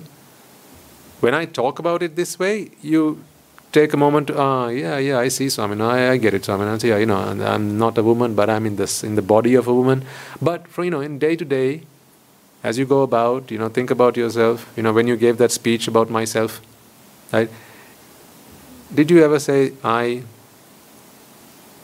am told that my name is this, right? I live in the body of a woman. Huh? They would have sent a white van. Huh? And two people in lab coats would have put you into it and taken you away to a safe place. You didn't do that. Because you identify yourself with this. This is the upadana. This is how the mind clings to the rupa. The mind clings to the Vedana, Sanya, Sankhara and Vijnana. This clinging is done to bring about something that does not exist. Separation does not exist. I use this example of the Scrabble tiles to explain to you that none of those words were fixed. They are not premeditated. They are always in the making. All these things you see around you are always in the making. You can never say, that's it, now it's done, dusted, that's it. No change from there on. I'll borrow the simple example of recycling. Right? We know today that plastic can be recycled. So you know that a plastic bottle today will become a hat tomorrow. Or maybe, a book or a pen another day. Because the elements that make it up can always be reconstructed and reconfigured, rearranged to make something else. But even scientists who understand and who actually invented the process of recycling, still they look at a recycled bottle and they'll tell, that is a bottle.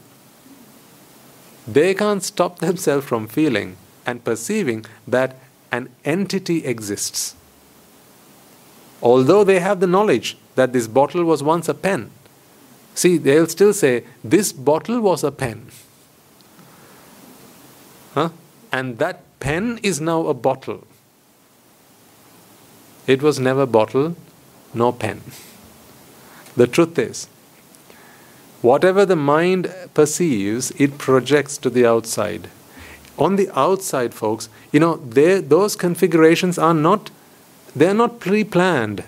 They don't decide to be a bottle. They don't decide to be a pen. Those settings, it's not a fixed setting. There's no blueprint for anything outside. It's not like the elements, that are out there, the sun, the wind, the water, the rains, they all come and form something magical. They don't have a blueprint. They're always in the process of something happening to them. We saw the formation of birds the other day, the video. Most of you were there, I presume, right? There was a video, the formation. You've seen birds flying in formation flying, right? Those birds, they don't know that they are up in the sky to make that formation, do they? That pattern, they don't know that. None of them flew up into the sky with that intention. In fact, say one of you might look at it and go, Cinderella. The other will go, Cinder what? But then they'll go, I see a fish. I say Nemo. But only those who recognize Cinderella will go, I see Cinderella. Those who recognize Nemo will say, that's Nemo. But those birds had no intention of putting up a display of Cinderella, no Nemo. That was not intentional, that was not deliberate. These minds that you are, they have a body of knowledge and memory constantly trying to find patterns in the outside world. Because we always go through this pattern matching process. That's how we live. We do it for survival. We need it for survival. That's why you've seen a tiger and you need to run away. Okay? There's pattern matching always going on in your mind. You always see something and you project. Is that this? Is that that? Is that that? Is that that? Because, the mind's job is minding. Fair enough. Right? The mind's job is minding. So it has to mind. The problem here is, when you identify a pattern, you also, in addition to identifying the pattern, you also identify it as a very separate and very individualistic entity. That is not there because it's all in the process. You can't say in the process of forming something. It's all in a process. It's like the water in the ocean. Right? The water in the ocean, one day you'll take it into a glass bottle. The next day you'll take it into a cup. Right? The next day you'll take it into a bowl. The water never intended to take that shape. It's just water, always forming, like the clouds in the sky. Right? They don't have a set plan. They don't have a blueprint. They don't have I'm going to look like this today. I'm going to look like that today. They don't have such a plan. Whatever the environmental factors are, determine what shapes they take, and those shapes are constantly changing. They have nothing fixed. There's no plan. There's no agenda. But we have an agenda. We have a plan, we have a blueprint, we have an image that we forecast, or rather we project. And those projections we see. That's okay. Again, I repeat, that's okay. Seeing those projections are okay. Pattern matching is okay. What's not okay is the perception that whatever pattern you have identified is an entity that is fixed, that is there, that is intransient, that is there. That is a problem. But again, you can't stop yourself from feeling that. You can't stop yourself from feeling that because in your mind, you're constantly looking for separation. You're constantly looking for those separate entities. So much so that the mind itself feels that it is separate to everything else in this world, which is why you identify yourself as an individual. Which is why you identify yourself as yourself. And once you put those glasses on, those colored glasses on, whatever you look outside, you feel as a separate thing. That is why you see this as a lamp. A fixed lamp. I'm not talking simply about the manifestation.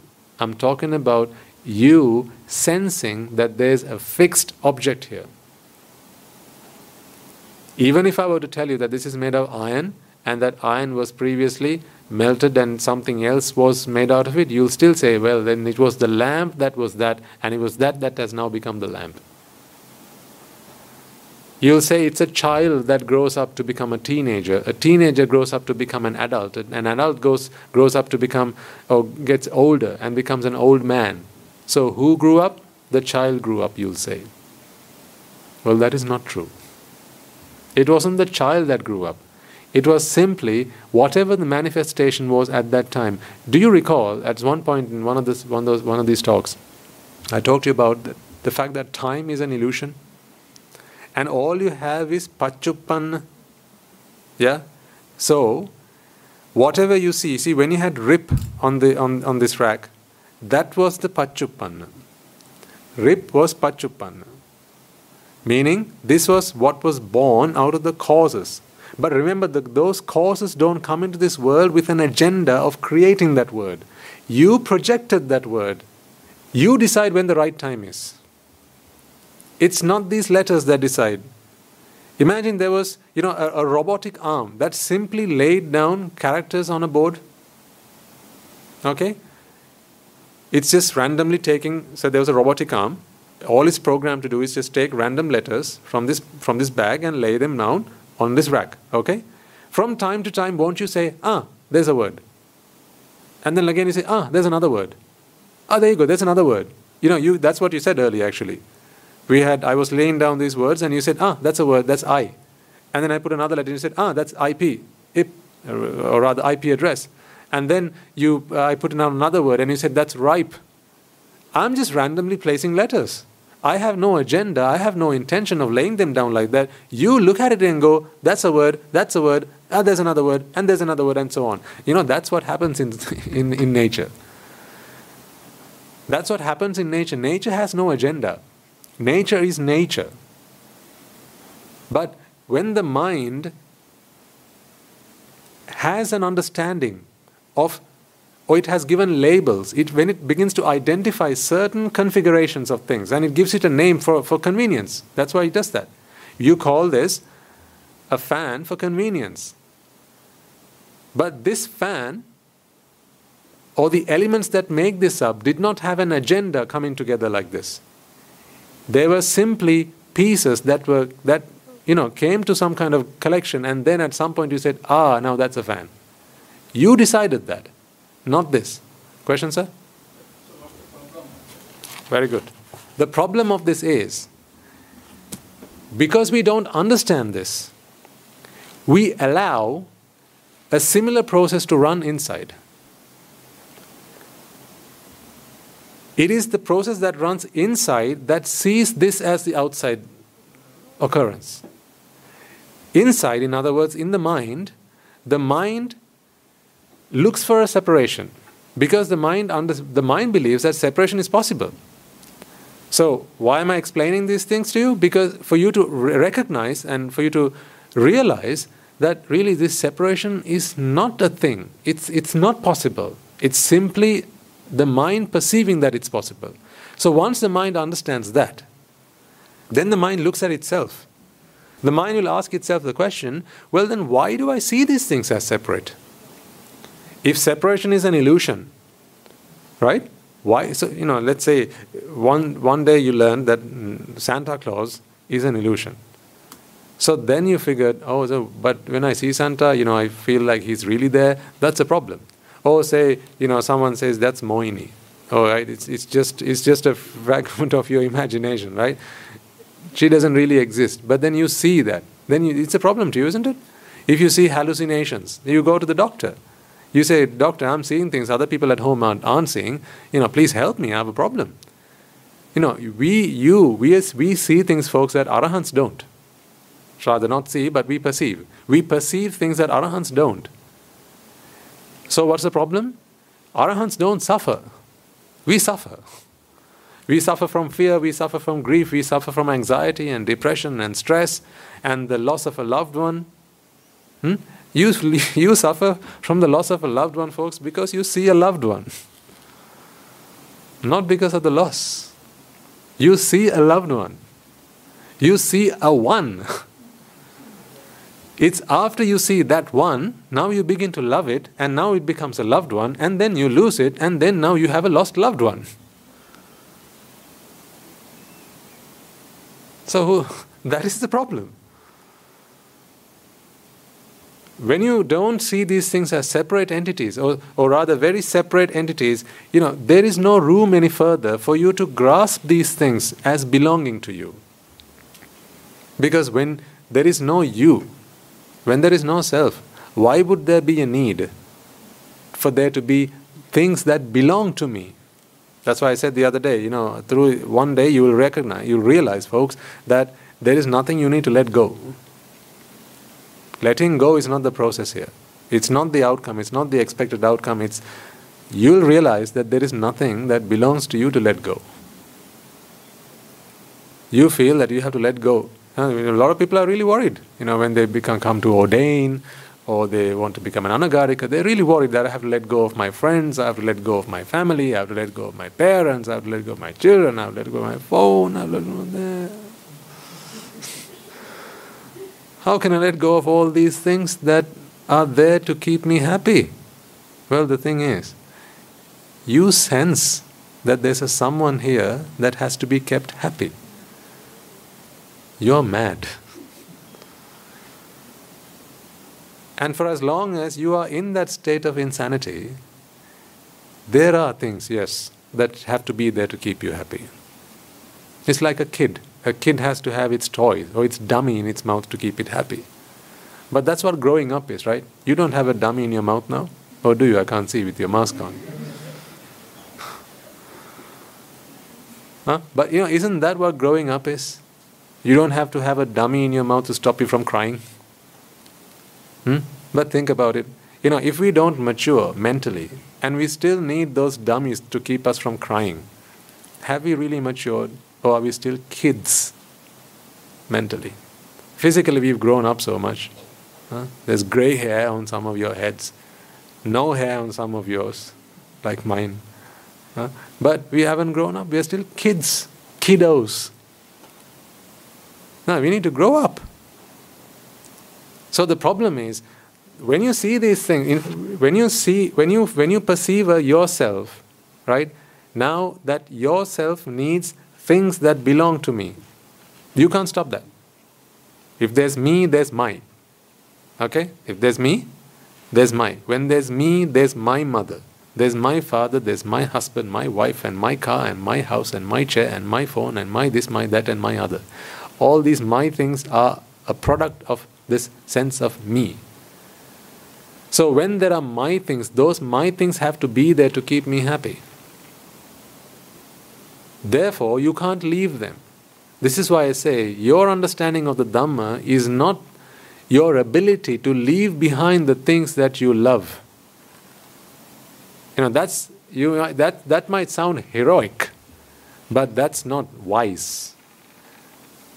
If you are a hero, you might be able to leave things behind. As I once thought when I was leaving behind my lay life. I'm leaving behind my parents and my car and my wife and my all other things. I thought I was a hero. But no.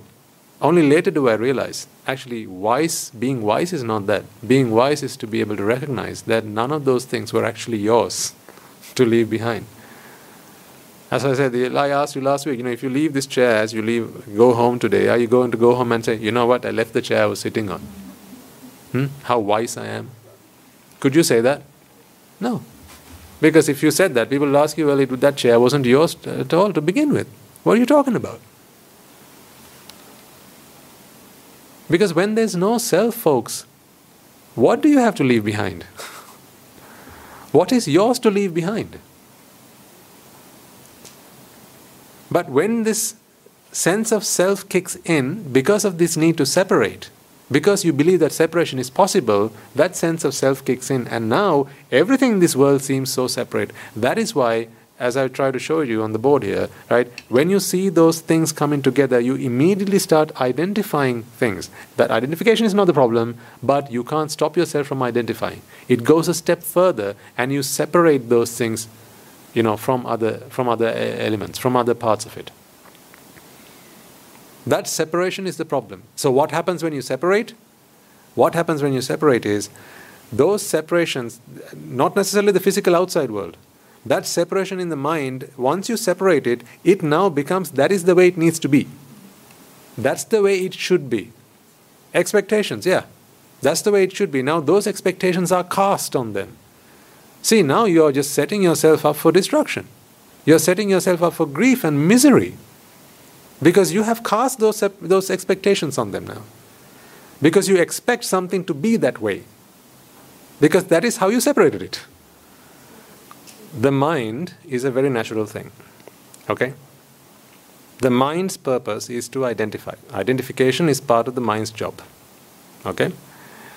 Now, if you go all the way back to when the mind first appeared, when the mind first appeared, it would have come into being with the purpose of separation because it would have been based in ignorance. Ignorance is the father of the mind. Without ignorance, a mind wouldn't have come into existence. Ignorance is the need to separate. So therefore, it creates a tool that is so skilled, that is so adept to separation. So this tool, which is the mind, now comes in and starts separating. So as sight, sound, smell, taste, touch, and then the perceptions of that, Vedana, Sanya, Sankara, and so on. Now, when eventually ignorance is dispelled and the mind begins to realize the world as it truly is, it can't stop what it came into this world to do. Because it doesn't need to. It doesn't have to. The mind came into this world to separate. Fair enough. Because the mind's father was ignorance. Ignorance and attachment. Right? Without them, it wouldn't have come. So don't ask me where that ignorance was previously. Don't have an answer to that yet. Okay? Somehow ignorance produced a mind which then came in and started separating. Okay? At some point, the mind realizes that this is what's happening. Because the mind is able to recognize that. Just like the mind was able to become ignorant, the mind is able to become wise, right? Gain that knowledge. When that happens, the mind is not able to stop itself from doing what it came in to do, which is that 5-step process. But it perceives it differently. Like a car that climbs a hill.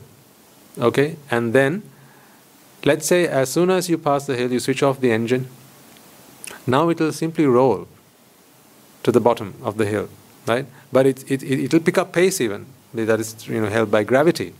But the engine is not going to add anything to it because you switched off the engine. So now it will simply roll to a stop.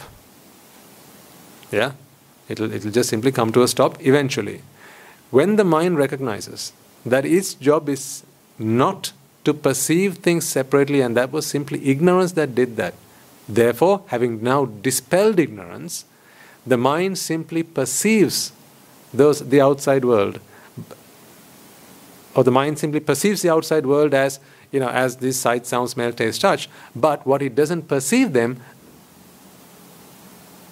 as separate entities, which is what it came in to do when ignorance first had grasp over it. Clear as mud? The Arahant knows that this is my alms bowl. But he doesn't perceive it as my alms bowl. He knows that it's my alms bowl because he knows by convention this alms bowl belongs to me. Remember, let's try and understand that he doesn't perceive himself as a separate identity. This feeling that we all have that we are unique individuals, right? To put it quite simply, this feeling that we feel that we are unique individuals, that we are who we are, we have a name, and all this, that is a perception that an Arahant does not have. Okay, then, so the Arahant does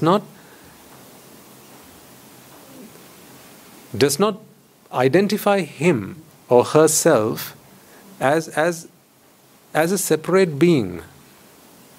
But, for all intents and purposes, when the Arahant will be very mindful about who's walking around him so that he doesn't, bump into someone. So that he knows, this body takes up space, right? And we have to be polite to each other. We shouldn't be rude. And, if he burps, he will excuse himself, right? So these are all conventions. But he does not experience, he does not sense, he does not perceive the feeling that you and I do, that we are a separate individual. This is because what you really perceive as a separate individual, this individualness, is really separation. Try and understand it in those terms. What you really sense is a sense of separation. Rather than calling it an identity, it makes a lot more sense to actually think of it as a separation, because it is through that you tell that you are separate from someone else. Isn't it?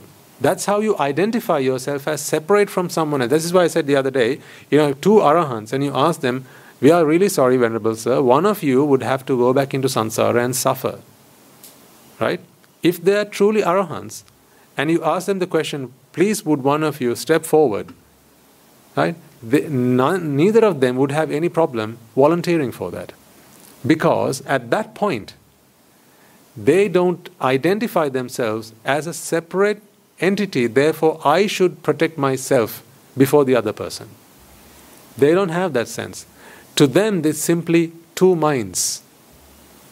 But here we don't have two minds. We have a mind that identifies itself as a separate mind. And therefore it's always, self before others.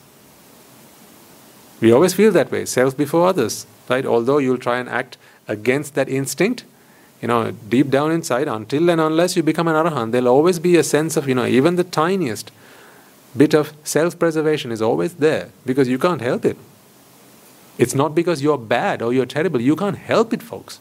It's like an itch. You can't help it. It'll always be there. You can discipline yourself from scratching yourself, but the itch is always going to be there. In much the same way, you can't help yourself from working towards self-preservation. But once you become an Arahant, two Arahants, ask them the question, one of you will have to suffer again. They will not say, okay, you go. I worked so hard at becoming an Arahant, please let me be. Why don't you volunteer? They don't have a problem with that. Of course, neither of them would want to go and suffer because, they are both now free from suffering. But if they had to, now they don't have a problem with who goes. They are happy to volunteer themselves because it's simply a mind. That is what the mind does. The mind's job is simply to mind. If it's pain, the mind's job is to mind the pain. But we don't just mind the pain, right? When you have a headache, think about how you feel about it. You are grumpy after that. Now, as I said, the dog knows if you had a bad day at work. If you have a headache, right? Everyone else knows. How should they be able to know? They do, because you pull a long face, right? And you're angry. If you're hungry, a hungry man is at? There you go. How come? What's hunger got to do anything with anger? Jati has everything to do with connecting hunger and anger. That's jati that does that. Because jati is a sense of self. And now who's hungry? I'm hungry. And I shouldn't be hungry, should I? Says who? I say that. That is the expectation. But the mind's job is simply to mind hunger. If you're feeling hungry, the mind's job is simply to mind hunger, not to judge it. Now the mind of course knows that the body shouldn't be hungry for long periods of time because you get gastritis and all other sort of complications and all that. That the mind knows, but that's simply knowledge. But the emotional response to it, the emotional reaction to it, all of that is rooted in jati, which is this sense of separation, that I am a separate entity, and therefore once you separate something, folks, you have to fight to protect it. Whenever you separate something, you have to fight to protect it. Think about your land, your property. When you separated it, now you have to fight to protect it. You separated one woman from all the other women in the world. Now you have to fight to protect it. You separated one man from all the other men in the world. Now you have to fight to protect it. Don't you? You separated one vehicle, one car from all the other cars in the world. Now you have to fight to protect it. Similarly, once you separate yourself from everything else in this world, now it becomes your life's ambition to protect it. And to protect it, you will do anything and everything it takes. If you do only good things, then you acquire merits. If you also do bad things, you acquire demerit. This is why, for as long as there is a self, you cannot help yourself from doing either merits or demerits. This is why an arahant who does not have a self to preserve or a self to protect, there is no need for merits and there is no need for demerits. But there will simply be actions. But they don't have the power of generating or merit power or demerit power. So, more will come clear in future. And I appreciate the question. They're really good questions. So what is the point of this separation? It's a very valid question to ask. Why do we identify if not to separate? Answer to that is, again, I'm just summarizing what I just said there. The answer to why we identify if not to separate, remember, this tool for identification was initially a tool for separation. What tool am I talking about? The mind. The mind came into existence to separate, because ignorance is the father of the mind. Okay? So the mind came into existence to separate.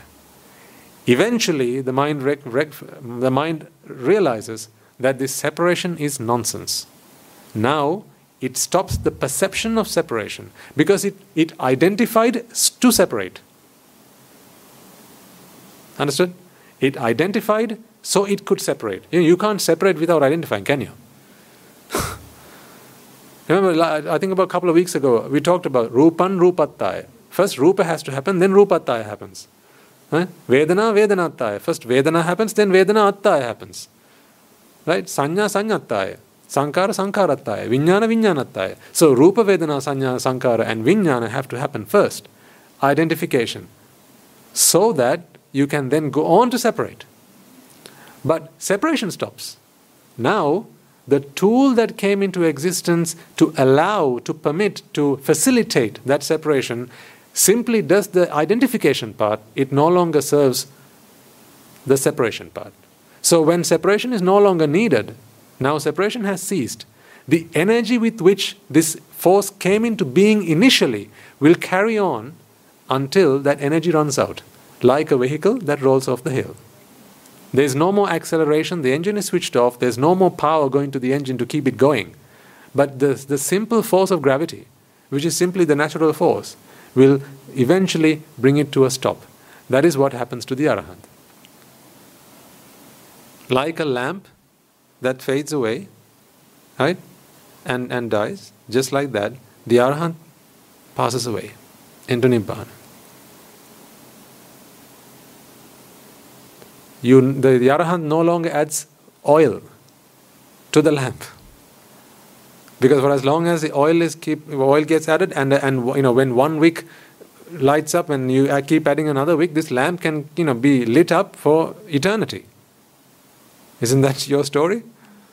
Right? But once you stop adding oil, and once you stop replacing the wicks, right, and then either one will run out, either the wick will burn out or the oil will burn out. And once that happens, that's it.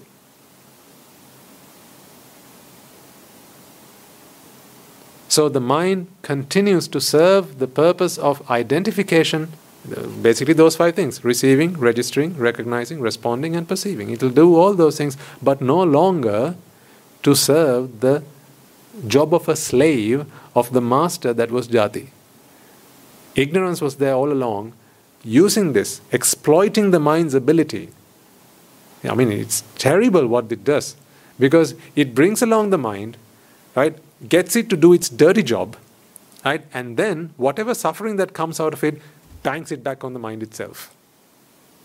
How wicked, how cruel, how ungrateful, isn't it? The very energy, the very entity that's there to help you do it, it's like biting the hand that feeds you, isn't it? It's like biting the hand that feeds you. It's so ugly, so vile, and so vicious what ignorance does. But unfortunately, there's no one else to blame. It is the mind itself that is ignorant. So it's all, nicely and neatly packed up into this one bundle. The answers and the problems, and they're all in one package. So that's why we are trying to unravel this and leave all the stuff that is Nibbana and take out everything that is not Nibbana.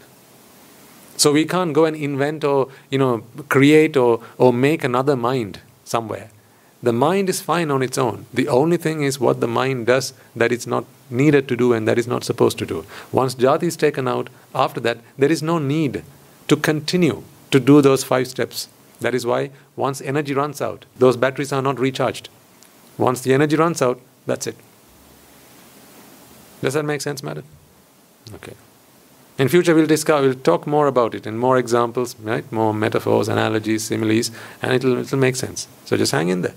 Don't worry. Remember, I spend my entire week in the Dhamma, and you have to come and try and grasp what I share with you, in a few hours, and then Guru Swami nuances, talks, and so on. So I look at it from your point of view. I do get into your shoes when we do these sermons. We all do that. So that's why, some of these examples, we wouldn't need to when we talk amongst ourselves with Swami nonsense. But sometimes we have to bring them up so that you can understand in one sitting what perhaps we might have had to spend a whole day, 2 days, 3 days, a week in the Valley Malua. What you reap is what we sow. Well, that is your merit. So in other words, what you reap is what you sow. Okay, I'm conscious of time, so we'll call it a day there. Did you understand the lesson with the Scrabble? Those letters, they are not fixed. They are always prepared and potential for something else. It's us with our preconceptions of something. We project them and say, no, that's it. Identification is fine. But remember, identification is done with another dirty job in mind. There's another agenda, which is separation. But identification process has to happen before separation can happen. Rupan rupattaya. Not rupattaya and then rupam. Yeah? First, identification has to happen, then separation happens. So identification, recognition, responding, right, receiving, these 5 things are, off the back of that. They are piggybacked. Right? Jati piggybacks these five things so that it can do its dirty job. And the bad thing is, the terrible thing is, it takes what the mind gives and then it spits back out all the suffering back on it. That is the thing that we are trying to work to stop. Okay. Right. Continue working on your merits with resolve and determination. That is what I do. That is what helps me to understand the Dhamma. That's what helps me to apply the Dhamma into my life and make sense of all this. Because sometimes, this might seem really so abstract. Some of these ideas, some of these concepts. I really feel for some of our listeners online. You have the privilege of being present here. You can see what we are doing, and that connection is really helpful. So I do really feel for our listeners online. If ever you get the chance, come and spend some time with us, maybe a day at least, one of the talks, if ever you come this way. But until such time, let's just carry on working on our merits. That's what helps us all in the end. All right. Let us take a moment then to to transfer the merits we have all acquired to the infinite virtues of the Noble Triple Gem. The merits we have acquired by chanting Pirit, listening to the Dhamma, and engaging in various meritorious deeds today. And first and foremost, let us remind ourselves how incredibly fortunate we are to be in receipt of the Lord Buddha's teaching. And with immense gratitude, let us transfer these merits to the bhikkhus and bhikkhunis, upasakas and upasikas, who since time immemorial have protected and preserved the sublime teachings of the Buddha and passed it down through the generations of the noble lineage in the form of the Tripitaka, which is thankfully available to us today to study, understand and comprehend the Dhamma. Let us transfer the merits we have acquired to all members of the Mahasangha present throughout the world, including the chief prelates of all of the chapters who have dedicated their lives to the noble path and have committed themselves towards the betterment of all sentient beings. Let us not forget that among them are the monks and nuns resident in your local temples and nunneries who have always been by your side through thick and thin, come rain or shine. Let us transfer these merits to Guru Swamin Wahanse as well as all the teachers resident at the monastery, as well as the anagarikas and anagarikas attached to the monastery. Let us take a moment to transfer these merits and express our gratitude to those who make great efforts to disseminate the teachings of the Buddha, be that by transliterating these talks, sharing them out with others, or inviting others to join them. And may, through the power of these merits, if any of them have been born in the woeful plane, redeem themselves and be born in the blissful plane. May, through the power of these merits, they abstain from the unmeritorious deeds, fulfill the meritorious deeds, fulfill the noble eightfold path, and attain the supreme bliss of Nibbana. Sadhu, sadhu, sadhu. Let us take a moment to transfer the merits we have acquired to our devotees, friends of the monastery, who for the sake of merits continue to sustain the Mahasangha. This includes everyone from those of you who have contributed to the construction of the monastery to those of you who provide the Mahasangha with shelter, arms, robes and medicines, as well as those who have passed on their know-how and continue to extend their well-wishes. May, through the power of these merits, they abstain from the unmeritorious deeds, fulfill the meritorious deeds, fulfill the noble eightfold path, and may they all attain the supreme bliss of Nibbana. Sadhu, sadhu, sadhu. Let us take a moment to transfer merits to our mothers, fathers, husbands, wives, brothers and sisters, sons and daughters, grandparents, uncles, aunts, cousins, nephews and nieces, our elders, friends and acquaintances, employers, employees, and to all those who have helped, supported and assisted us along the way. And by the power of these merits, may they be healed of any physical and mental ailments and overcome any obstacles to their spiritual progress. May they abstain from the unmeritorious deeds, fulfill the meritorious deeds, fulfill the noble eightfold path, and may they all attain the supreme bliss of Nibbana. Sadhu, sadhu, sadhu. Let us take a moment to transfer merits to the Devas and Brahmas, spirits and demons, primarily the Sakadeva, as well as all the numerous gods and deities who are committed to protect and fulfill the Sambuddha-sasana. Let us transfer merits to our guardian deities who keep a watchful eye over us and keep us out of harm's way. And may, through the power of these merits, they prosper in divine power and wisdom. May they abstain from the unmeritorious deeds, fulfill the meritorious deeds, fulfill the noble eightfold path, and may they all attain the supreme bliss of Nibbana. Sadhu, sadhu, sadhu. Let us take a moment to transfer merits to our ancestors who have predeceased us, and to all those who have been families, friends and acquaintances in this long journey in samsara, and to those who have helped, supported and assisted us along the way. Let us transfer merits to the members of the armed forces, as well as the police force who have sacrificed their lives to protect the peace and harmony of our nation, and may all those who lost their lives in the war, be their friend or foe, rejoice in the merits we have acquired today. Let us transfer merits to all those who lost their lives to natural calamities, such as the tsunamis, earthquakes, landslides, pandemics, forest fires, storms and so on, reminding ourselves that among them will be those who have been friends and family to us in this long journey. Let us take a moment to transfer merits to them, and may, through the power of these merits, if any of them have been born in the woeful planes, redeem themselves and be born in the blissful plane. May they abstain from the unmeritorious deeds, fulfill the meritorious deeds, fulfill the noble eightfold path, and attain the supreme bliss of Nibbana. Sadhu, sadhu, sadhu. Let us all resolve that may, through the power and blessings of all the merits we have acquired throughout the day, we be able to witness the advent of many hundreds of thousands of arahants on this blessed land. And finally, may, through the power of all the merits we have acquired throughout the day, you and I and everyone who's helped make this program a success become an Arahatun Wahanse or an Arahateran in Wahanse in this life itself and in the era of the Gautama Supreme Buddha itself. Sadhu, sadhu, sadhu. May the blessings of the Noble Triple Gem be with you all forever. Just an announcement to make before we conclude. Next week we have an ordination ceremony at the monastery.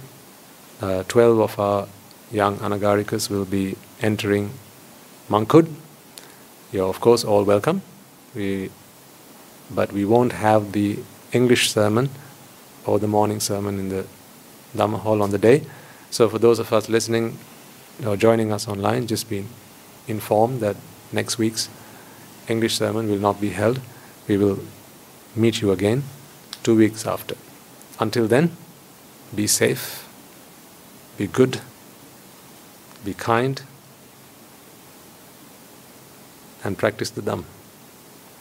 May the Noble Triple Gem be with you all. The members of the Mahasangha will transfer their blessings to you.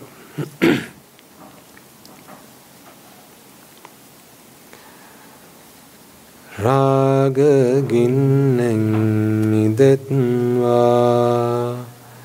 dvesha ginnen midetva, moha ginnen midetva, nibbana parama sukhayen sukhita taravetva. Nibbana parama sukhayen sukhita taravetva. Mamada siyalu loka siyalu satvayo. Nibbana parama sukhayen sukhita taravetva.